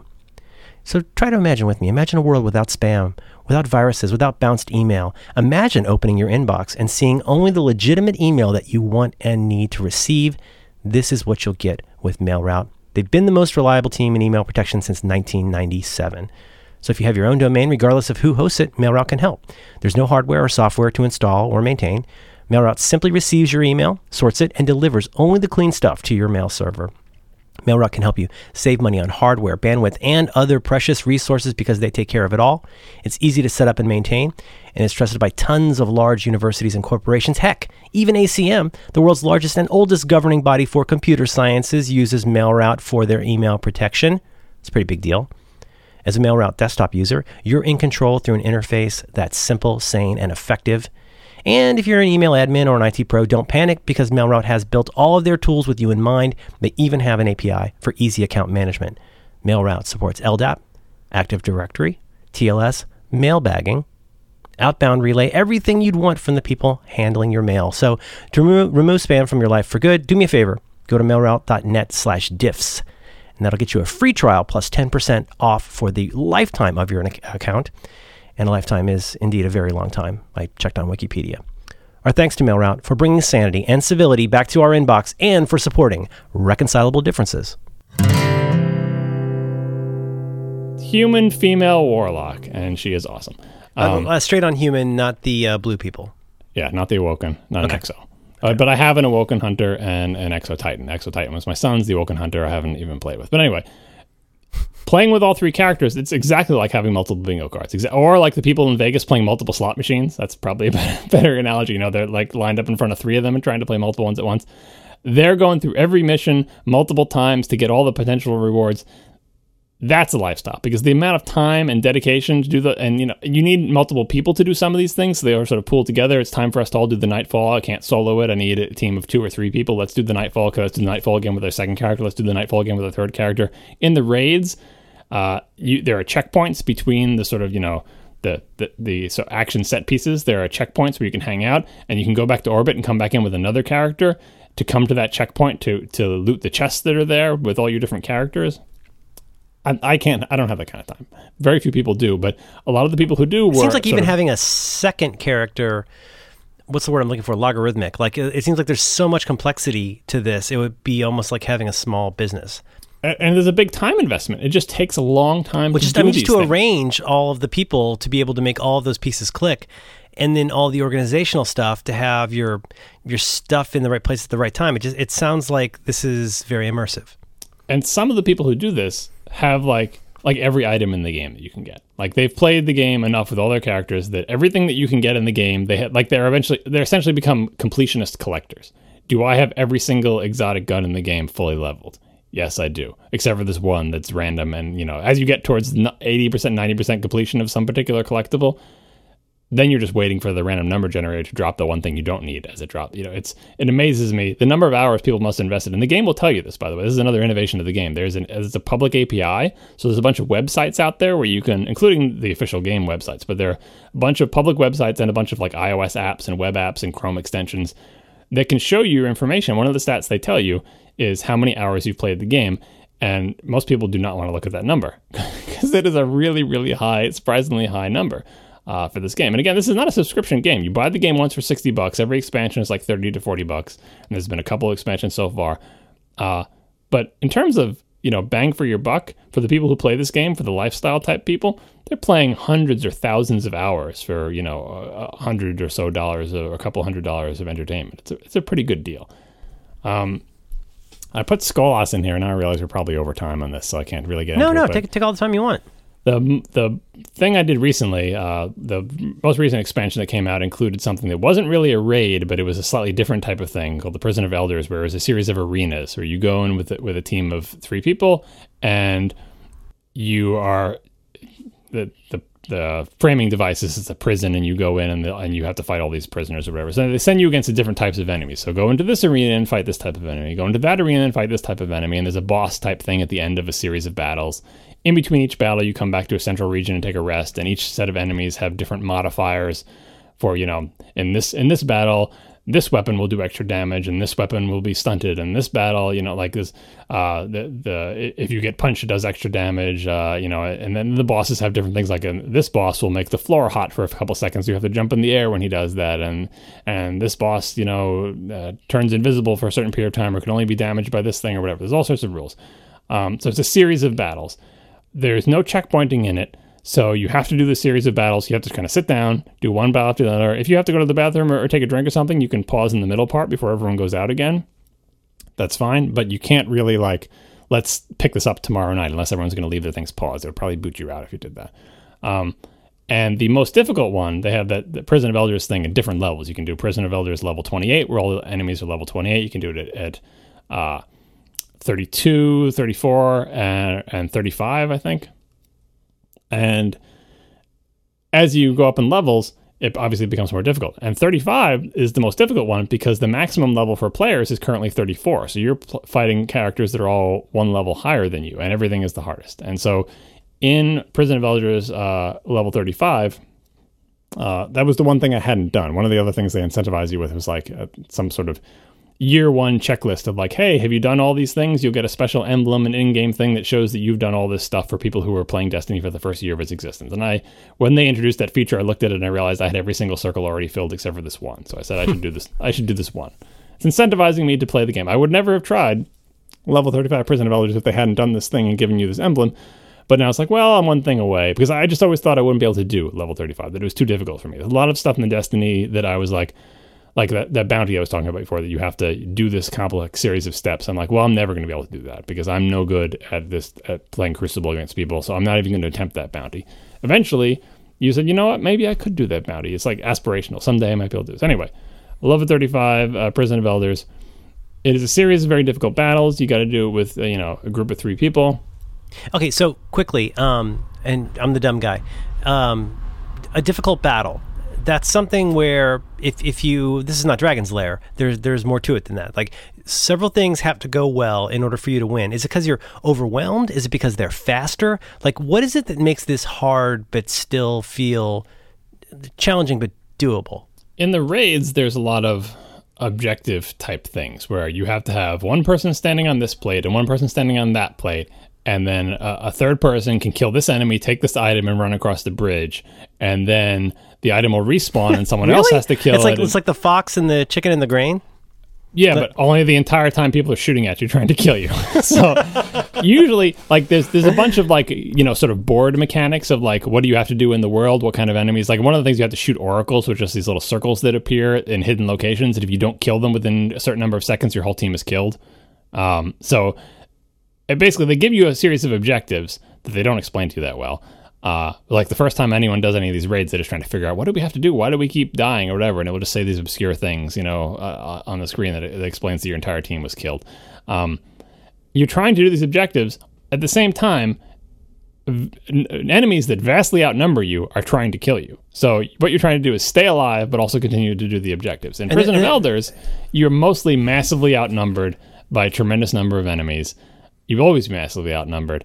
And, they're computer-controlled enemies, so they're not that smart. But there's a lot of them, and some of them can kill you in 1 or 2 shots from their gun. And so you have to figure out how to deal with them. But there's one guy that can do the Hulk thing where he hits the ground and everything shakes. I mean, all the different kind of alien or whatever the baddies, there's different races who have different capabilities, and that'll change based on where you are. Yeah, different sets of aliens, essentially. They all have different names, and within each race of aliens, there's all different. There's the big guy, the skinny guy, the fast guy. The races have particular characters, and within the races, there's different classes of things. You have to know how to deal with different kinds of enemies.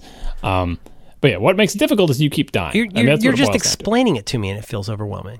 Yeah, I'm not even hitting the tip of the iceberg. It's a tremendous. I think it was you that said, is there a tremendous amount I can know about this topic? No, right. Destiny is definitely one of those things. And so, in Prison but a lot of Elders, of that, just again to clarify, I obviously we don't want to call it a puzzle necessarily, but there's an element of you have to. I know you like things you have to figure out. Part of the fun for you is figuring out how the system works. It's not a one-to-one easy understanding thing. It takes time with the game to really get what all these things mean, what the relationships are, what the consequences are. That's interesting in the internet age, because it used to be when you were sitting there with the original Legend of Zelda and you just had the little map and the booklet that it came with. It was just you, Nintendo Power, and gossip with your friends in the lunchroom.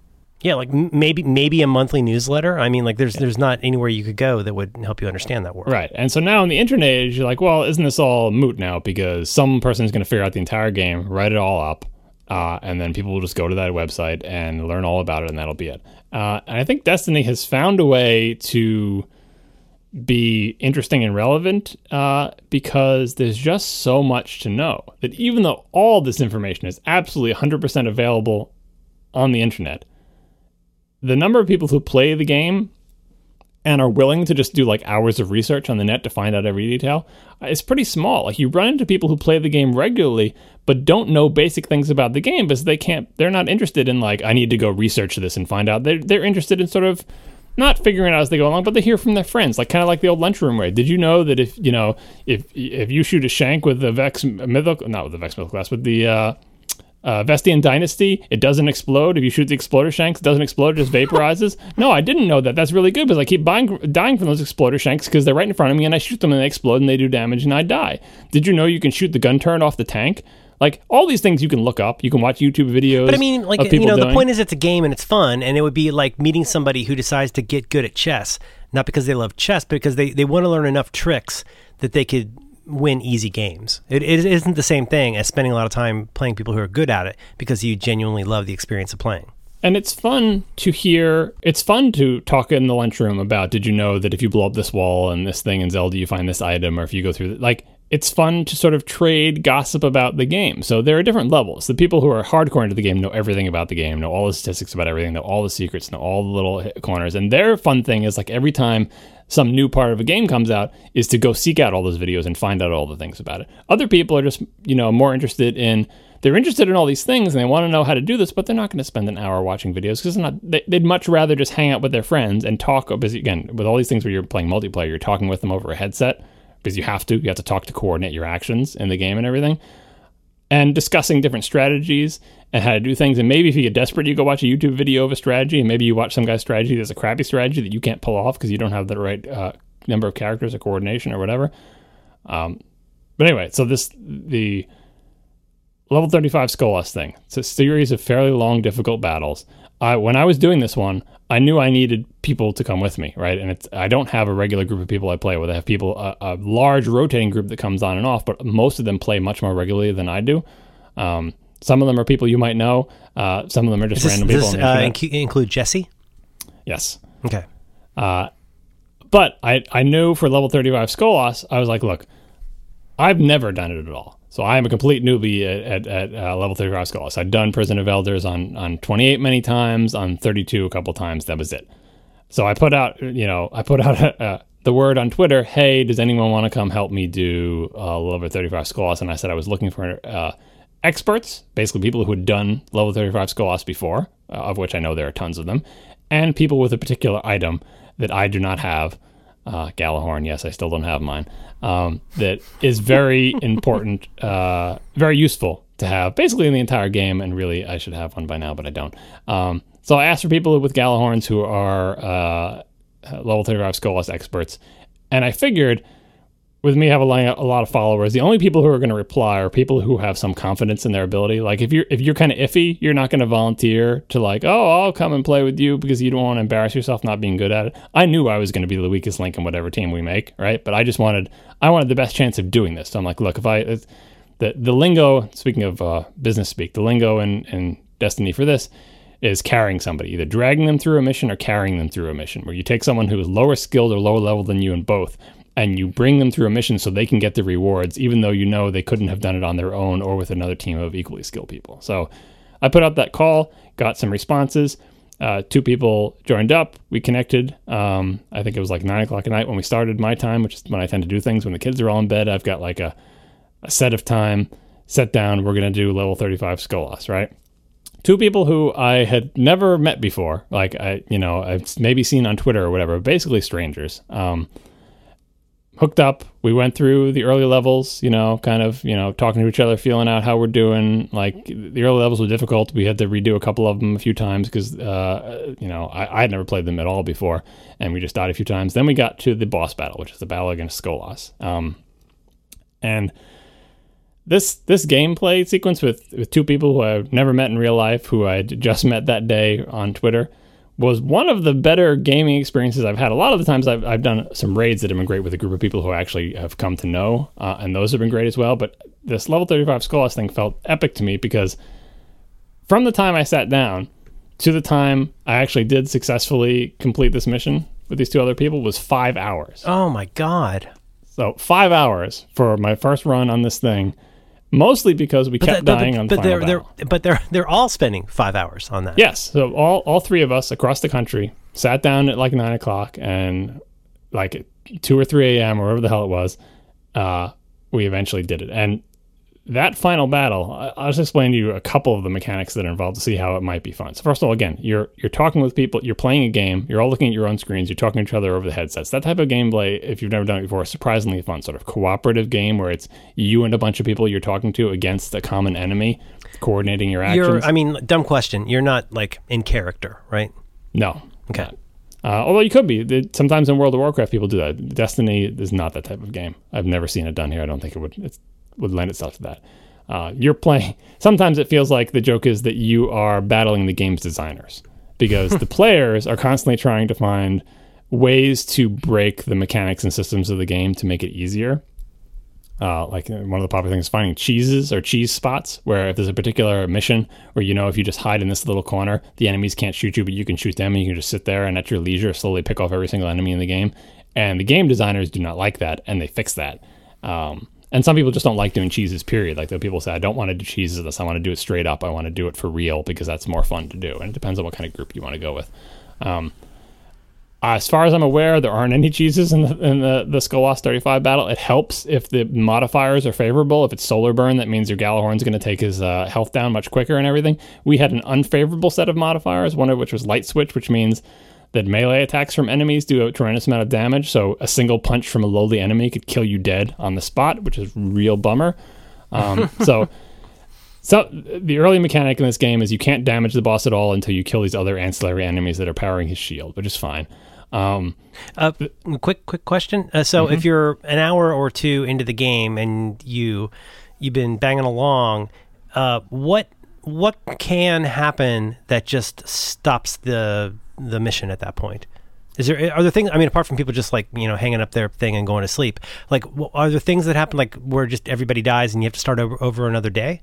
Depends on the particular mission. Nightfalls, for example, their big thing is that if Skulllost 35, like, does that happen? Skulllost 35, what happens is it's cut up into segments, different arena battles, right? If all the people on your team die in a particular arena battle, you have to start that arena battle over, but you don't start the whole thing. Oh, okay. Okay. Right. Did that happen on the way for you? Yeah. So like I said, we died several times in like the third or fourth arena battle and had to redo that a couple of times. But we spent most of our time on the final boss battle, which every time all of us died, we started that whole boss battle sequence over again. And the sequence is basically like, kill the things that are containing his shield, take his health down to a certain point. These are things that people have learned on the internet that I looked up before I went in this, so I would know something. Like, at what percentage of health does the next sequence of this battle begin? Well, when you get him down to 50% health, this next thing happens. But the most important thing that happens in the Skulllost battle is, at certain points, you have this thing called Devouring Essence, where a random player is sort of marked for death.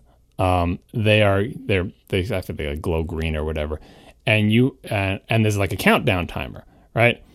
And when this happens, if they don't do anything and just wait, whatever it is, like 30 seconds, or I forget what the timer is, at the end of that sequence they die, right? And that's bad. The only way that they can avoid dying is to pass the Devouring Essence to another player on their team. After they pass the Devouring Essence to the other player, they cannot receive the Devouring Essence for another 40 seconds. So I think it's like 30 and 40 seconds. So player number one gets it. The countdown timer goes. He can see the countdown timer and basically says, when this countdown timer reaches 0, you player are going to die, which is bad for your team. If, before the countdown expires, you want to give the Devouring Essence to someone else. As soon as you give it, so player one gives it to player two. As soon as player one gives it to player two, player one can't have the Devouring Essence again for 40 seconds. Player two is going to have to give it to somebody in 30 seconds, right? So player two can't give it back to player one. You can't just trade it between two players, because by the time player two's got to get rid of it, player one's still got 10 seconds of immunity left. They can't take it back. Wow. So player two has to give it to player three. Then player three, when his timer expires, can only give it to player one because player two will still have 10 seconds of immunity left, right? And I think those are the actual numbers, 30 seconds, then 40 seconds worth of immunity. So essentially, you have to pass this devouring essence among your team in a prescribed order to a specific player, or that player dies. If you die with the devouring essence, you can be revived after 30 seconds or something if your team can get back to you, or you can self-revive. But at some point, Skolas will just give the devouring essence to a random player again and starting the mechanic. So this is the type of thing where you're running around, trying to damage the enemy, trying to survive, trying to run around the arena, kill enemies, do damage to the boss. There's other phases where there are mines you have to dismantle. There's a lot of things they added in Prison of Elders to keep you from hiding in one little spot. And one of the ones is like mines you have to dismantle. You have to go out into the arena. You have to dismantle the mines by standing beneath them for long enough for them to be dismantled. Then you have to go to the next mine, go to the next mine. While you're doing this, you are passing the devouring essence from one to that with basically a couple, seconds of precision, because you basically, when you have 10 seconds left, it's time to consider passing that thing off to somebody. And very often you're passing the devouring essence while you are running frantically through the level shooting things. It's kind of like doing a mid-air refueling, with the airplanes that fly up under the other airplane and get the fuel from the thing. You are running, you are shooting, you are passing devouring essence, you are coordinating this action all among you, all the while trying to run through and defuse mines and avoid the enemies.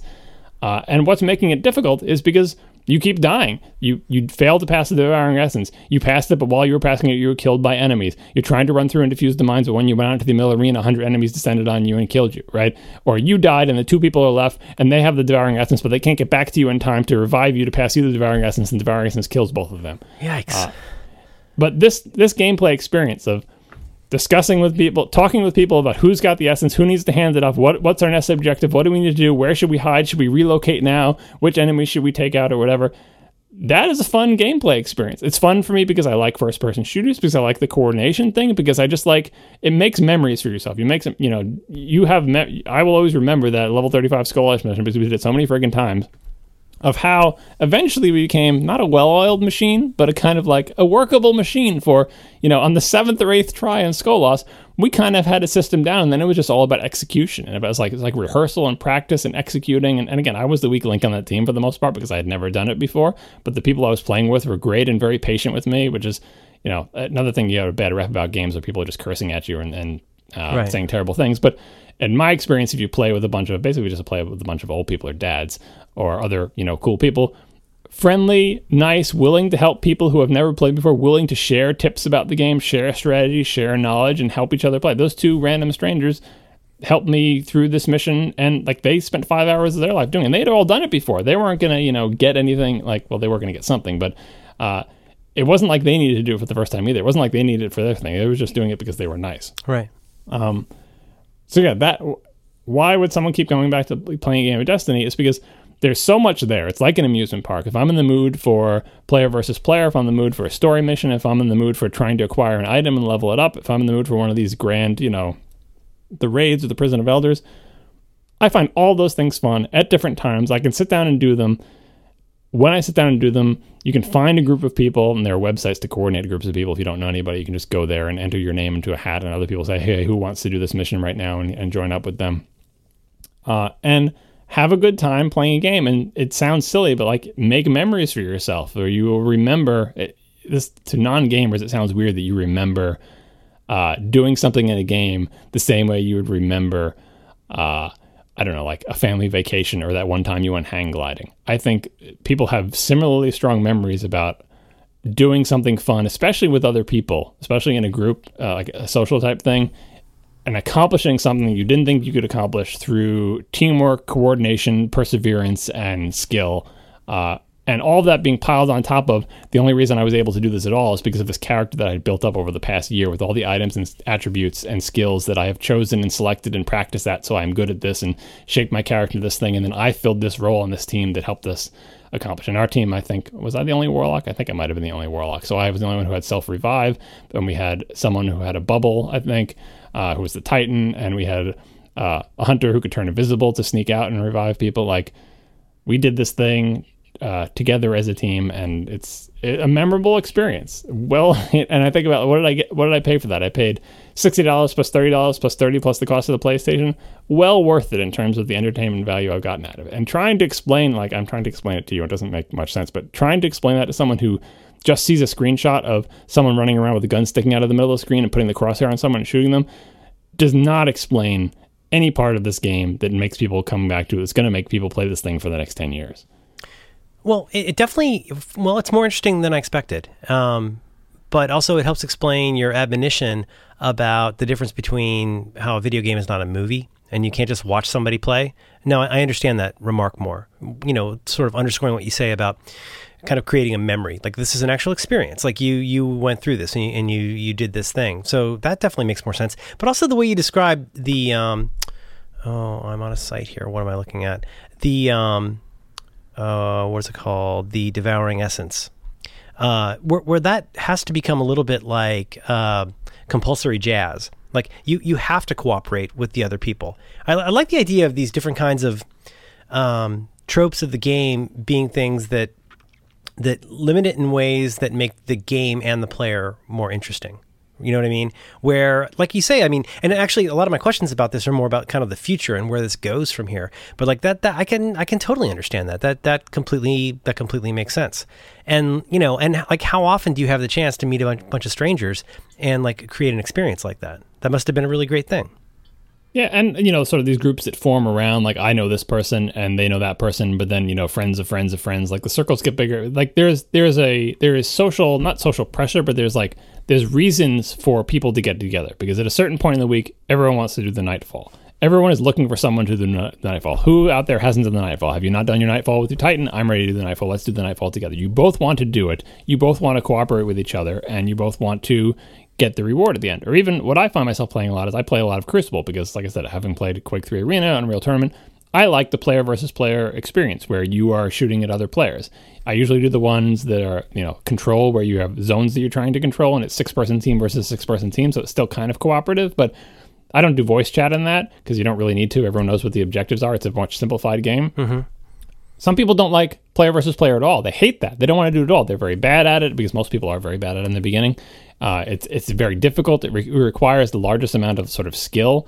This is the first console first-person shooter I've ever played, because I don't like playing with thumbsticks. I like a mouse and a keyboard. Mm-hmm. But this is only a console game, so I have to play with thumbsticks. So in the beginning, I was just awful at this game. It took me a long time to try to get, somewhat respectable at the game. But I like doing that. I like going into the game and practicing and getting better. And that, like I said, these videos we'll put in the show notes of me playing. I look back at them now and I say, boy, look how lousy that guy was. I am, with the same character, with the same abilities or whatever, I am now much, much better at the game.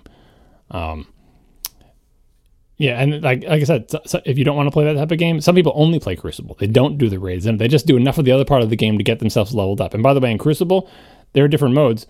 Most of the time, leveling advantages are disabled, because it would be kind of unfair if someone comes in and they're like a higher level than you and get to kill everybody else. Like, level 2 people wouldn't be able to have, or level, I think they gate Crucible at level 12 or whatever. That would be unfair. So they want to level things out there, like leveling advantages are disabled, gun advantages are mostly disabled, where kind of all of a particular class of guns are treated equally within certain parameters, where you're just changing on them on rate of fire and reload and stuff like that, but the damage done by them is not way out of whack with each other. But then they have, like, monthly, I think it is, or every couple of weeks, they have an event called Iron Banner, where suddenly all your level and item advantages do count in the Iron Banner specifically, and you accrue points during Iron Banner and have dedicated bounties and can get certain items. And so that's an opportunity for the people who have spent a long time playing the other part of the game to get these awesome items, to go in there and to have, okay, I'm level 34 and I have, a 365 damage Thorn. I am a force to be reckoned with compared to somebody who is like level 30 and has a bunch of blue weapons. That's, if you don't like that, don't play Iron Banner. But if you do like it, like there's some, these sort of timed events and things, always something for everybody to be doing. And whatever you're interested in, there's something that can grab you. And I love Iron Banner. I like that I feel like is a reward to me. If like I played the rest of this game, I did all this stuff, I got these items, I leveled them, I am at maximum level. Now, finally, that can pay off, because then you're going against other people, and all that stuff counts. And so the lesser people you can kind of mow down more easily, but then you're against other people who are also highly leveled, so you're more likely to run into people who are good at playing the game.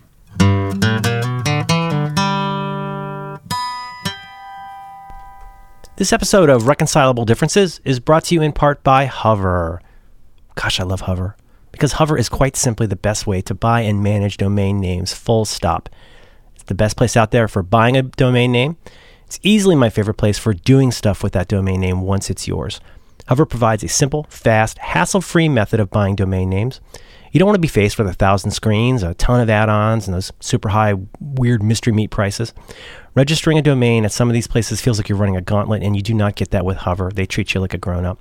You just enter the phrase you want or some keywords, and Hover will find the best matches for you and show you a list of all the available top-level domains. Now, of course, Hover has all the TLDs you'd expect, stuff like .com, .co, and .me, but they also have all of those totally banana balls new TLDs like .florist, .boutique, and .vacations.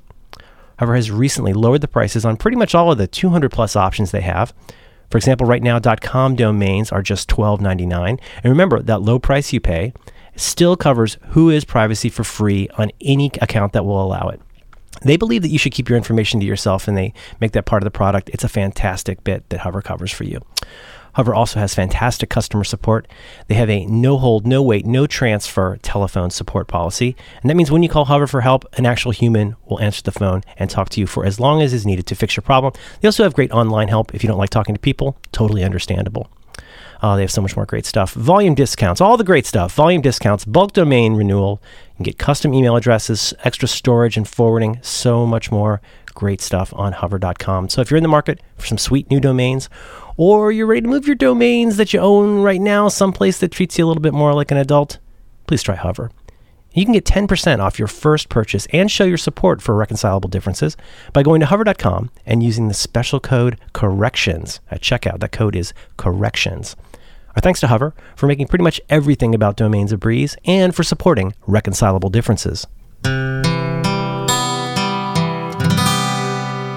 One of the things that grabbed me when you first said, it kind of passed me by the first time you said it, something about, we were talking about video games in general, and you said, or something like, I think you said Destiny in particular, which had a $500 million budget.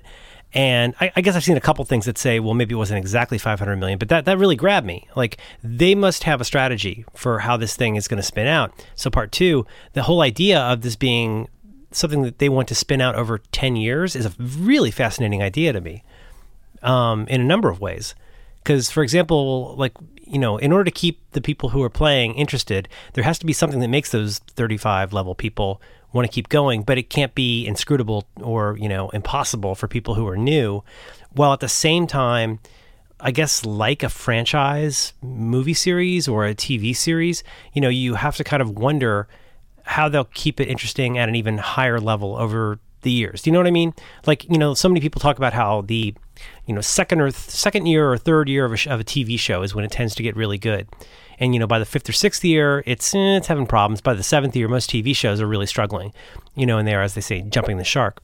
So from your point of view, how would you like to see this evolve over the next 9 years?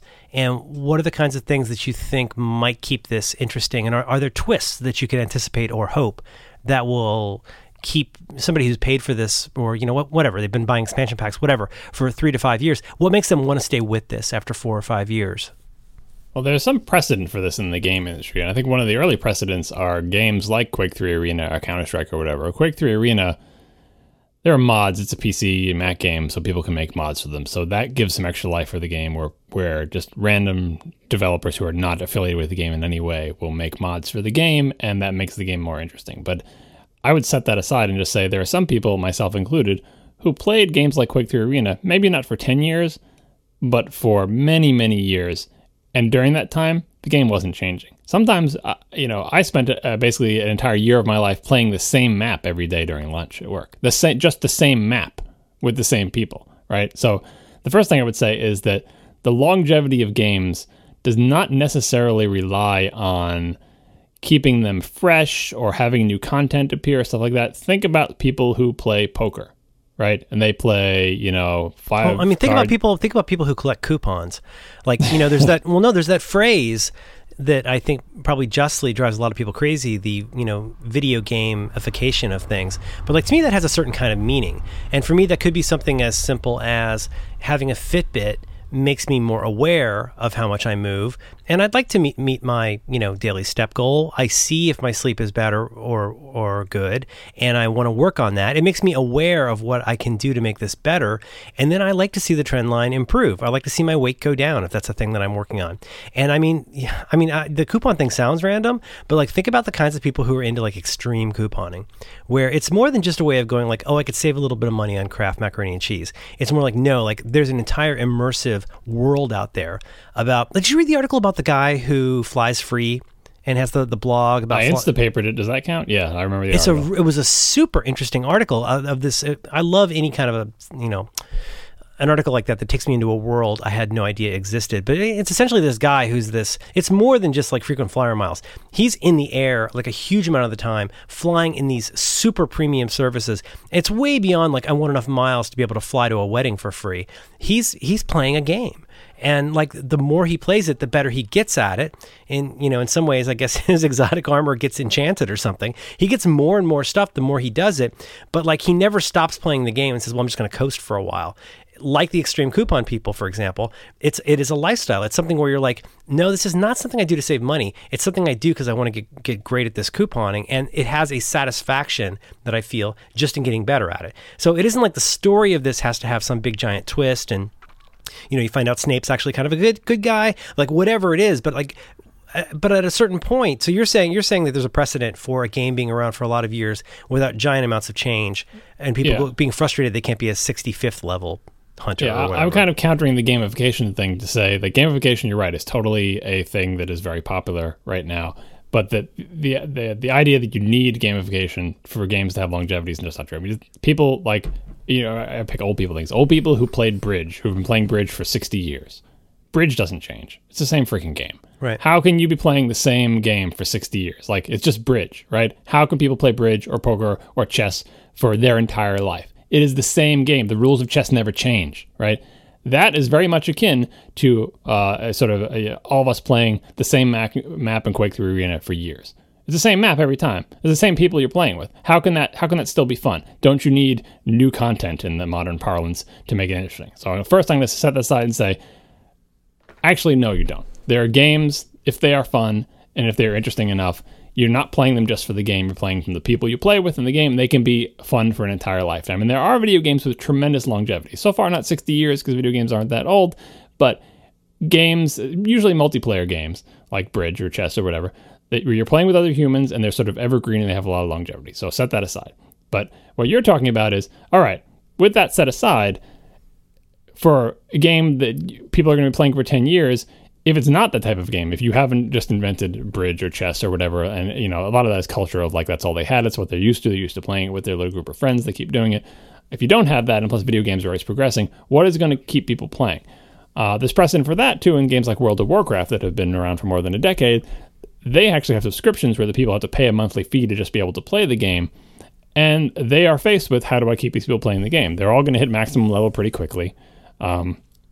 Once they're at maximum level, then it's going to take a while for them to get all the best items. Once they have all the items that they want, why do they keep playing the game? Some of it, if they keep going through the same raids, they're at the end game thing. They get a group of 7 people. They go on a big raid together. It's fun to do that raid. After you've done the same raid 17 times with your friends, why are you still playing the game? People do burn out on that. It's up to the game maker to produce, there is again, new content. An expansion pack, new races, new items that you can get, new dungeons, new raids. And that says, okay, well, I've got all the items I wanted from this thing, but now this expansion came out and there's new items and new raids and maybe new classes of characters. Maybe I'll start a new character in this new class, or maybe a new subclass for my thing, or maybe, and new challenges for people to do. And so that's the challenge part is what I'm asking, I guess. Is that it looks like so much of what I found compelling in your description, like I'm reading on the Wikipedia page about the player versus environment, player versus player, but like it seems like what made you, I hate to say addictive, that's not exactly the word I mean, but what made this so compelling for you was the multiplicative nature, that like the playing more gets you better stuff. Like does that, because does that become less important once you're like a level 35 guy? Because if that's what made you love the game in some ways, isn't that what's going to keep you involved in like new twists and that kind of a way to level up?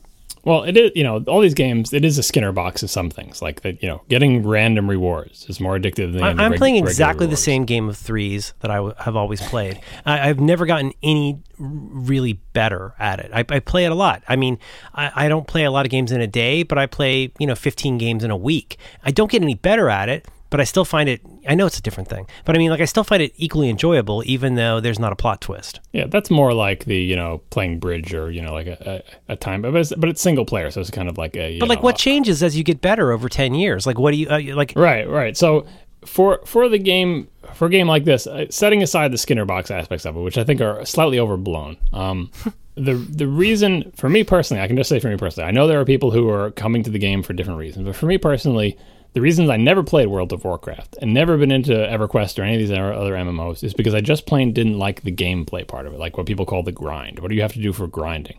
What you do for grinding in Destiny is run around in a first-person shooter and shoot people. And that is a genre of game that I have enjoyed before it was an MMO. What do you do in Quake 3 Arena? You run around at people and you shoot them with your little gun sticking out of the thing. Like, I like that kind of game. And Unreal Tournament, where there's, vehicles and objectives and stuff like that, I like that kind of game. If I did not like that kind of game, I would not play Destiny. No amount of gamification, Skinner boxes, rewarding, anything would help, because the bottom line is I need to enjoy the actual act of playing the game.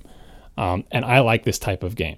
Other people, they may have different value systems regarding it. Because, like, I think World of Warcraft is much less kinetic combat. It's much less skill-based. It's much more strategic of, like, choosing. It's kind of like more like D&D. Choose which kind of attack you want to do. Choose which item you have equipped. Coordinate your things with other people. And less moment-to-moment hand-eye coordination type thing. So I like this type of game. So that's why I'm in there playing. That will not change. I'll always like a good first-person shooter. This is a really good first-person shooter. So even if, for me personally, even if they just continue to develop this game over 10 years, and, Bungie makes really good first-person shooters. They made Marathon, they made Halo. They have, they're good at making first-person shooters. This is a really fun one, and I would like it and play it. Would I put as much time into it without the other aspects? Probably not. But for the other aspects of the game, it can start to feel like a hamster in a wheel, where it's like, oh, I just got all the best items that I wanted to get, and just got the best armor, and I'm at maximum level, and they're going to come up with another expansion, then all of a sudden I'm not at maximum level, and there's a bunch of new items, and a bunch of new lore, and a bunch of new things.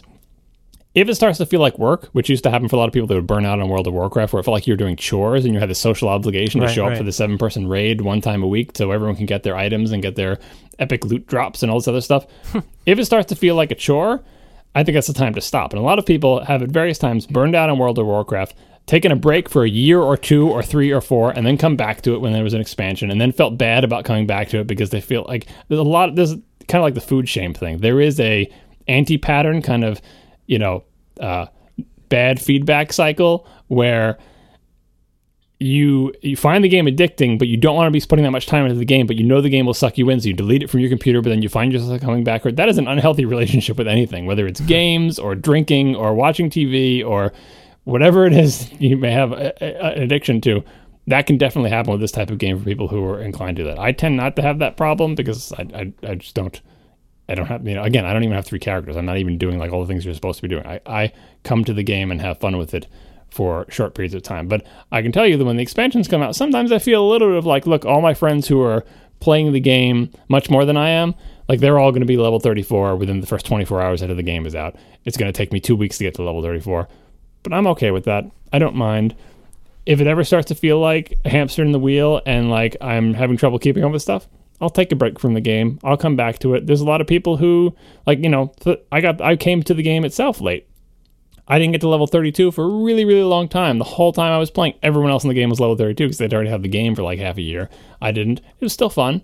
Still fun to do this Plus, stuff. You've got your budget of, gaming time, the way you talk about kind of planning out what games you can undertake given how long they're going to take and stuff like that. This is kind of blowing my budget a little bit because I think about it and it's like, this is the only game that I've played. Like, what I'm thinking of is like, so the new Zelda game was delayed.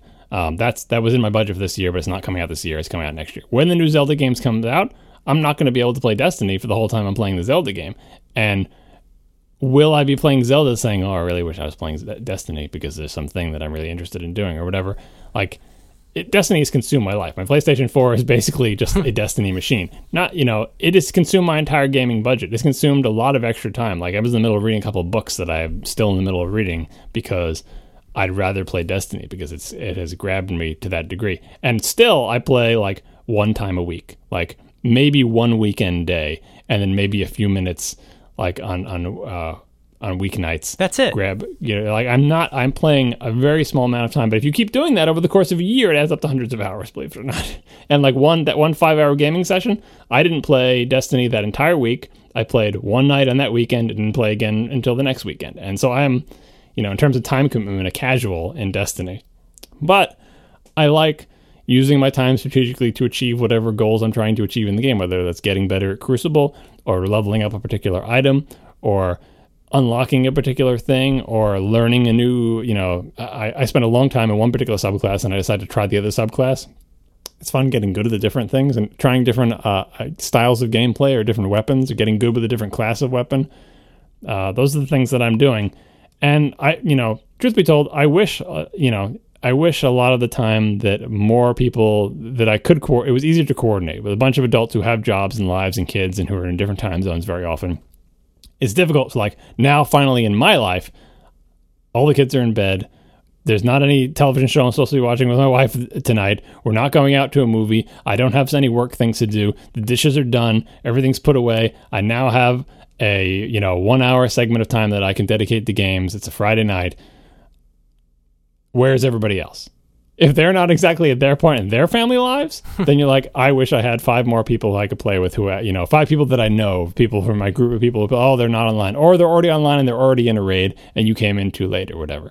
There's another reason I'm, behind what other people are doing is because I'm not willing to say, look, every week at this time for these hours, it's not, it's not a regularly scheduled thing. It's like right. whenever I can grab a moment, I do. But yeah, that starts to use up a lot of my gaming budget because it's like, well, how much can my wrist take? How much time do I have? And, but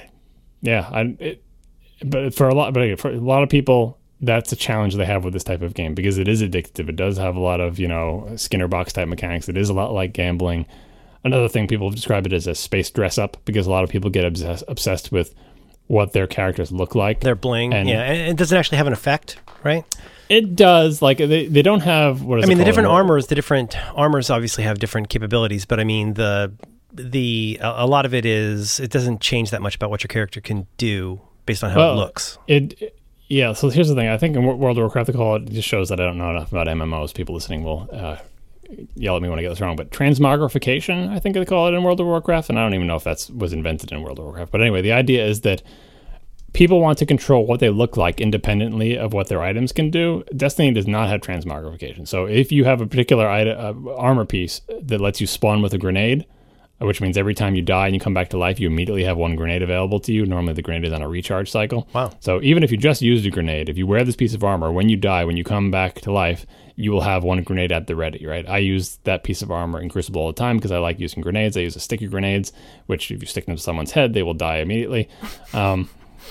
That's one particular style of gameplay that I've been doing lately with my Warlock and Crucible Sunsinger subclass. Anyway, that particular armor looks a certain way. If you don't like how that armor looks, but you want that perk and you want to use that gameplay style, you don't have a choice. Transmogrification would let you say, I like this perk in this armor. I like spawning and that with would be leaning more toward the MMO part, where it's more, right? I mean, that's less need for the practical stuff, and it's more preferences.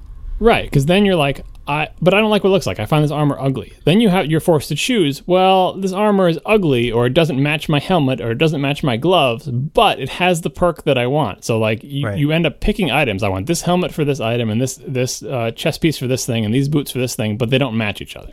And so they have shaders that try to unify your look, and you can change the look of your overall outfit and everything. And the shaders are really cool, and you can unlock more fancy shaders as you go on and everything. But sometimes you're just like, that helmet has horns on it, and it's ugly, but it's the only 42 light helmet I have, so I have to wear it to hit level 34, and it annoys me. If in World of Warcraft, they had transmogrification, my understanding, again, because I never actually played this game, which you could basically say, let me wear this item, but make it look like this other item.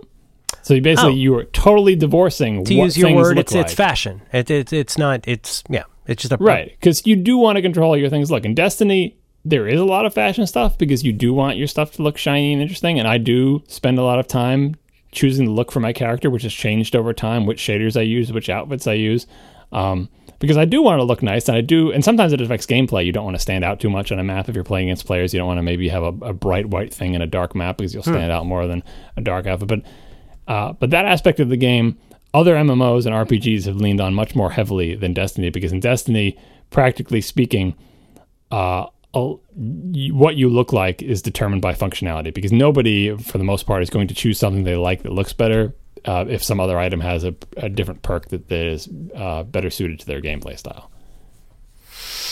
Wow. Tip of the iceberg. Yeah, and I say all of this to try to explain what someone might get out of a game like this, not to convince anybody that they would want to play it. No. It's overwhelming for people who haven't played a game like this, and this particular game, because it's a first-person shooter, it has a fairly high skill barrier to enjoyment. If you can't play first-person shooters with the console, if you've never played them before and can't really orient yourself, and it's just overwhelming, you will not enjoy this game, because that's the whole game, man. Like, you're running around shooting things with the gun. If you don't like that, or have never done it before and find it difficult, you will not enjoy this game. We gotta go soon. Last question. I think about this a lot. We've talked about the screen thing with kids, and how, in my case, it's like my daughter has never been happy when it's time to turn off the TV or turn off the Minecraft or turn off anything. But she's a kid, and maybe she'll adapt. How do you feel when you're done with your 5 hours of playing that game, setting aside your big Skolas mission? Generally speaking, how do you feel when it's 1, 2, 3 a.m. and you're done? Are you invigorated? Are you tired? Are you seeing patterns? What does it feel like when you're done playing a video game you really like? Most of the time I'm not going until 2 or 3 a.m. Most of the time I'm trying to get in bed by midnight, try to keep it under control. I don't believe that for a minute. Yeah, that's true. But how I feel is kind of like, it depends on how things went in the game. If you had a frustrating night where you and a bunch of people tried to accomplish something repeatedly and did not do it, and you're just like, well, you got to go to bed. It's usually the East Coast people are going to call it first, because look, it's really late here. I got to go to bed. I got to go to work tomorrow, or whatever you're doing. Then you feel kind of bad, because you're like, we spent a long time doing something and didn't accomplish it. But usually in that situation, I don't end up in that situation a lot, because most of the people I play with are much better than me and much more experienced than I am. Right. So they essentially are carrying me through it. So I don't have a lot of those bummer experiences. I know a lot of the people play with groups of similarly experienced people who are more like my level, and it's just kind of more like the blind leading the blind, and they do fail repeatedly. So it makes me realize how lucky I am to play with people who are so much better at the game than I am, that I don't have these frustrating experiences. But the few times that I have, for example, if I hadn't done that Skolas thing, if we played for 5 hours and we had not accomplished it, not achieved our goal, I would go back to bed thinking about, kind of like in a similar way you come home from work and think about some programming problem. I would be thinking about, why didn't we succeed? Kind of like after a big loss in a sports event. What should we have done differently? Right, should we be right. approaching this differently? Is there a skill or an item or a strategy that we're not employing? What was the malfunction? And because you can so easily record things on the PlayStation, maybe I go back and review the tapes next day. Really? And say, wow. and where did things go wrong for us? But most of the time what I'm coming out of is a successful series of things, and you feel like you've just been on an adventure and accomplished something. You feel like you have... even if it's just like a group of 6 people just going through and playing Crucible for a long time, you'll just, think about the fun moments from the game. When everyone played Tetris, when Tetris first came out, I'm sure you did as well. Did you ever have the Tetris dreams? Yeah. I mean, I know exactly what you're talking about. I have friends who played way more, and they have uniformly all had that. I've had that with various kinds of things where I have to say it is a screen thing, where if I've done a lot of a thing with a screen over and over and over again, I will have dreams about that. But it sounds like with Tetris in particular, people would actually see, it became like a punchline, but you would actually see doing lines in their dreams. Yeah. Not those kind of lines, but making lines in their dreams, and thinking about how pieces will fit together. Your brain will be working on Tetris while you're sleeping. So every video game is like that, not just Tetris. Tetris is the one we all know because it was such a massively popular game. I ask you because I'm thinking about with my kid and how her brain works. But it's also interesting because I'm trying to avoid getting into the whole gambling and addiction thing, which I don't suffer from, but I find fascinating. I'm so glad I'm not into needle drugs and gambling. I have so many other problems, but I'm really grateful to not be having those, two addictions. But what's interesting about how you feel, and I've played some blackjack. I'm that horrible person who thinks he's better at it than he is, but blackjack is doable. It's a system. You just play it, stick with the system. But, the funny part is that when you've had a big like win at blackjack, or you had a big break even, like that doesn't have necessarily a giant impact on how you want to play or whether you want to play again. You might still want to play again even though you won.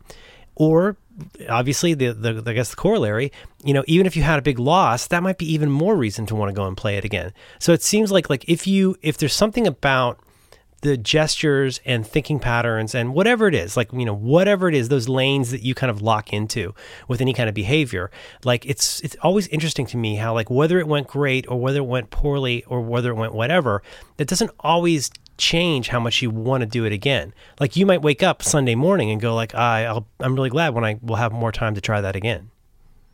It's unless you're Michael Jordan, unless you're one of those people who, and I'm not talking about skill wise, I'm talking about the incredible competitive drive that is apparently eating this man alive in his retirement. Anyway, is that right?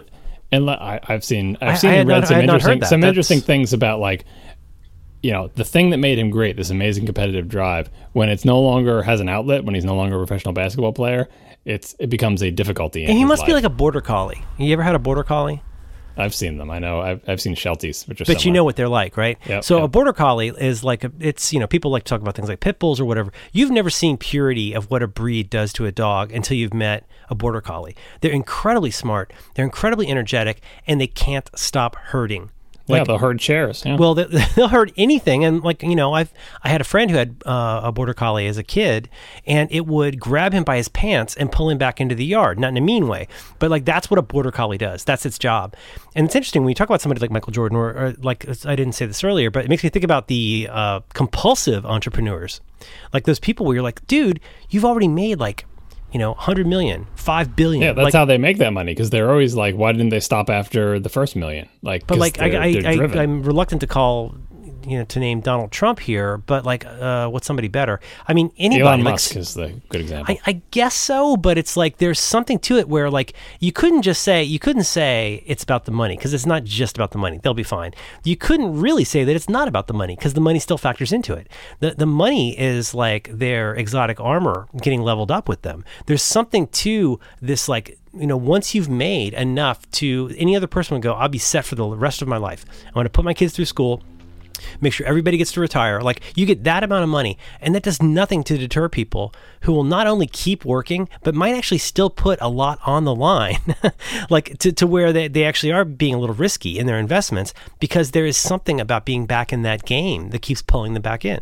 Yeah, and I brought up Michael Jordan as an example of that because I think most people don't have that kind of drive, or Elon Musk or whoever just don't have that kind of drive. So I find that when I come off of playing a game, it's very similar to when I come off of, like, when I was playing tennis in school, come off of a tennis match. Like, I'm excited to have done that thing, and I'm happy about it, and maybe I'll have dreams about this type of stuff. And like, it's like playing a sport for most people, not Michael Jordan, because playing a sport for Michael Jordan was like there was a goal, you had to accomplish it. If you didn't, you were driven to do it. Everyone else is like, they play the sport, they enjoy playing it, it's fun, and you go to sleep and you're happy. You just had a good pickup basketball game with your friends, you just played softball with your buddies, you just went out in volleyball, you just played pool, like whatever it is you're doing.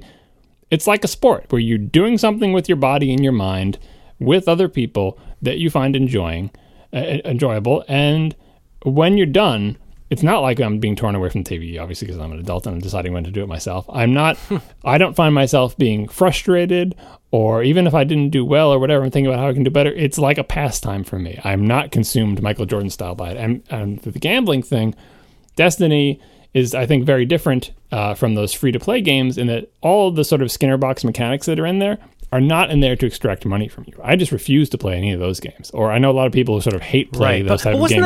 Actually, that was one thing I wanted to ask you about. We should go soon. But like, I was interested to see that there was a fair amount of like, fairly mixed criticism or mixed, reviews about the game when it came out and over time. And it sounded like people were kind of critical about that aspect of the game, that they felt like there was something, maybe not Candy Crush, but there was something about the game where like it was sort of addictive in a way that wasn't improving the gameplay. Like, what was the thought? Yeah, there was a couple of reasons for the bad reviews. One is that this game was massively hyped. It was a big game from the creators of Halo. Like, that's why everyone knows the budget. So that's one strike against it, because anything is that massively hyped, there's going to be some backlash. 2, it was an MMO game, but it was a first-person MMO, so it's trying to appeal to people who liked Halo or liked, other first-person shooter-type games. Those people may not necessarily be the same people who are into MMOs, so this may be their first encounter with an MMO, like it is my first real encounter with an MMO, because previously they'd stayed away from them because they weren't appealing, and a lot of these mechanics are common to MMOs, and if this is the first time you're seeing them, you're like, I don't like these aspects of the game. I don't expect this type of gameplay mechanic. It feels kind of scummy to me. It's not like Destiny invented it or does it any worse than any other game, really. It's just that these people may be new. And the third thing is, the people who like first-person shooter-type games and are used to playing all the other ones have certain expectations of what, for example, what the story portion of the game is going to be like. Is it going to be like Call of Duty, where it's cinematic and, it's got all these big-name voice actors and all this great dramatic plot, or is like The Last of Us or whatever? Destiny's story mode is pretty thin on the ground when you compare it to it is. There's not a lot of missions to go through. The story, such as it is fairly incoherent, and not a lot of it is not in the game. You have to go elsewhere to read about it, and if you come in looking for that, you're like, so this is it? There's just these story missions, and then these, like, this one raid, and then a bunch of multiplayer things. This doesn't seem like enough content executed well enough to justify also, like, the in the hype. face of the hype machine, there was not something that felt like a giant leap forward in development. Right, and honestly, it wasn't. Like, the single-player game or the story mode of Destiny is not as good as the story mode in many, many other popular first-person shooter titles. It's just not, right? Like, there was a lot of promise there, and they did not fulfill it. So the backlash was like, there's backlash because it was overhyped. This aspect of the game actually isn't that good. And... so they got middle-of-the-road reviews, and especially since this is before any expansions were released. The systems that they had then and the resource economy was totally different because they hadn't tuned it. So, like, the mediocre to bad reviews were basically deserved. But there's the thing to know about this game. It is like a living organism here. It is constantly changing. They're constantly, even between expansions, changing the rules of the game, changing the economy of the game. And the core mechanic of, like, is it fun to run around and shoot people? Bungie's good at making games where it's fun to run around and shoot people. How does it feel to do the running and shooting mechanic of the game? That core mechanic was always good. I think the overall structure of the lore is good, even if the execution of the particular story wasn't good. And, I mean, this is another error they made in the game. They're planning out they got a 10-year game plan. This is move number 1, right? Move number 1 had to be good enough not to make them go out of business, but they're not going to show all their cards. They're going to screw something up. And so I think all the mediocre reviews were totally deserved, but like the second level story behind this game was like, everyone complains about Destiny, why is everybody still playing it? And that over the course of the year, so this got 6 out of 10, 5 out of 10 in the reviews. Why the heck is everybody still playing this game? Because there really was something there. A lot of people have come back to it and said, you know what, it was crappier then, it's better now. There's been 2 expansions, there's more content. If you don't like MMOs, you're still not going to like it. I'm not saying that people should go back and revise the reviews or even that it shouldn't be a better reviewed game now, but like, there's a lot of people playing this game. It made all of its money back in, I think, the first month that it was out for sale, so they're doing fine money-wise. I think it is a really great game. Was it really great on day one? Absolutely not. Are there bad aspects of the game? Certainly. But, it got its claws into me. I avoided it for the same reason. 6 out of 10. I guess this is overhyped. It's not that great. I don't like MMOs anyway. I avoided it for months and months before I figured, well, I got a PlayStation. Destiny's out. I'll download the demo and try it. The second I started playing that demo, I just ran through the demo real quickly, immediately bought the game, bought every expansion. Like, I think it is a great game right now if you like that type of game. It is not unequivocally great, but almost no game is. I think Journey is unequivocally great. Some people play Journey and get nothing out of it. Same thing with any type of game. For this type of game, first-person MMO, I think it is... The people behind the game are good at balancing the game to be fun for everybody. They're not trying to extract money from you. There's no monthly fee. They just want to sell you a $30 expansion every 6 months to a year. I will gladly give them the money for the entertainment. Yeah, like what is it going to take before we get to that Roger Ebert level of people saying, well, did it succeed at the thing that it was trying to do? Because the whole idea, it's almost like I hear other people like catching themselves or cringing, like when people say,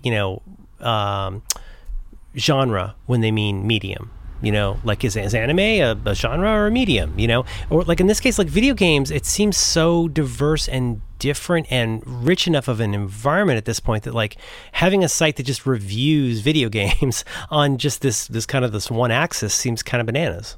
Well, but see, the thing is, but the video game sort of community, who's obsessively reading sites that have reviews? People who like video games? Right. Like, who reads reviews of every movie that comes out? Real film buffs. Most of the time, you're like, maybe I'm interested in the new Mission Impossible. Maybe I'll check some reviews, see, like, whatever. But who reads a review of every single movie that comes out every weekend? Right.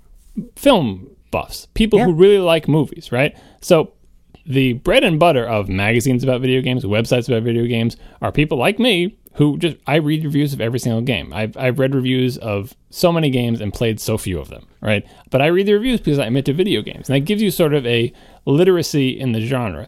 And if you have that literacy and you consider yourself a gamer, you have certain expectations tied to genre. Well, a Mission Impossible movie should be like this, and a Pink Panther movie should be like that, and this one doesn't tick all my boxes, and so on. So the people who are reviewing Destiny and complaining about it have certain expectations, and their expectations aren't wrong. Like, they are the experts in the genre. They are the people in the trenches who are, you know, dedicated fans of this type of game. A film noir should be like this. This is not a good film noir. This is a pale shadow of what it should be. It fails to accomplish its goal. It doesn't recapture the magic of the Maltese Falcon. Or, you know what I mean? Like, the aficionados and the buffs know what they want, and if they don't get it, they will tell you why.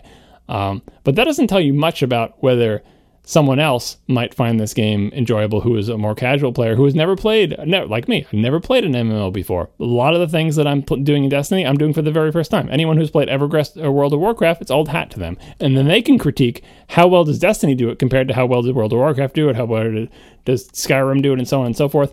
But if it's the first MMO you played, you don't have that lens. You don't know that, oh, actually, this example of film noir was so much better than the one you're watching now. Maybe you're just fascinated. This is the first time you've seen film noir, and it's really got its hooks into you. So it's a lot like any other kind of art form where the information and background you have and what you've experienced before, what other movies you've seen, what other music you listen to, if you've played music, if you know anything about music theory or whatever, that all comes into how you read a review that someone else wrote or how you write the review. And in general, people who are writing the reviews are usually sort of the subject matter experts who have played every type of game that has been remotely like this, and they're critiquing it in a context that many people may not have. So that's why something can get mediocre reviews, like a movie or a game, and be played by, purchased by, or seen by, in the case of movies, millions of people and be a box office smash.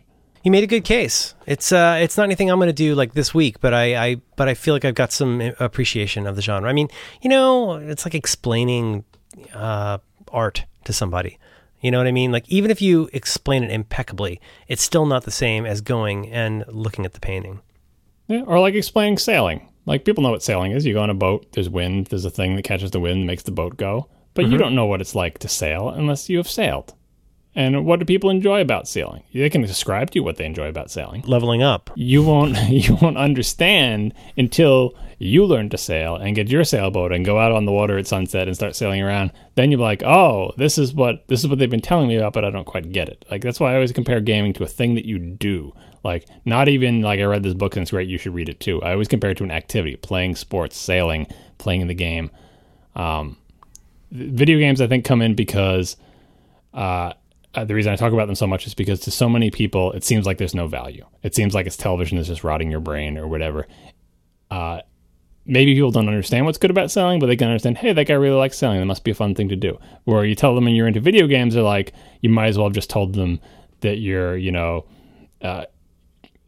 into watching TV, or even movie buffs get this a little bit. It's like, well, whatever. It's some passive thing that you just kind of sit there. Like, I feel like video games are given a bad rap by people who don't understand them because they have no way to understand what people are getting out of the games, and they're not willing to believe that they could be getting something out of it that has value and meaning to them. So is Halo the one with Master Chef? That's the one. Okay.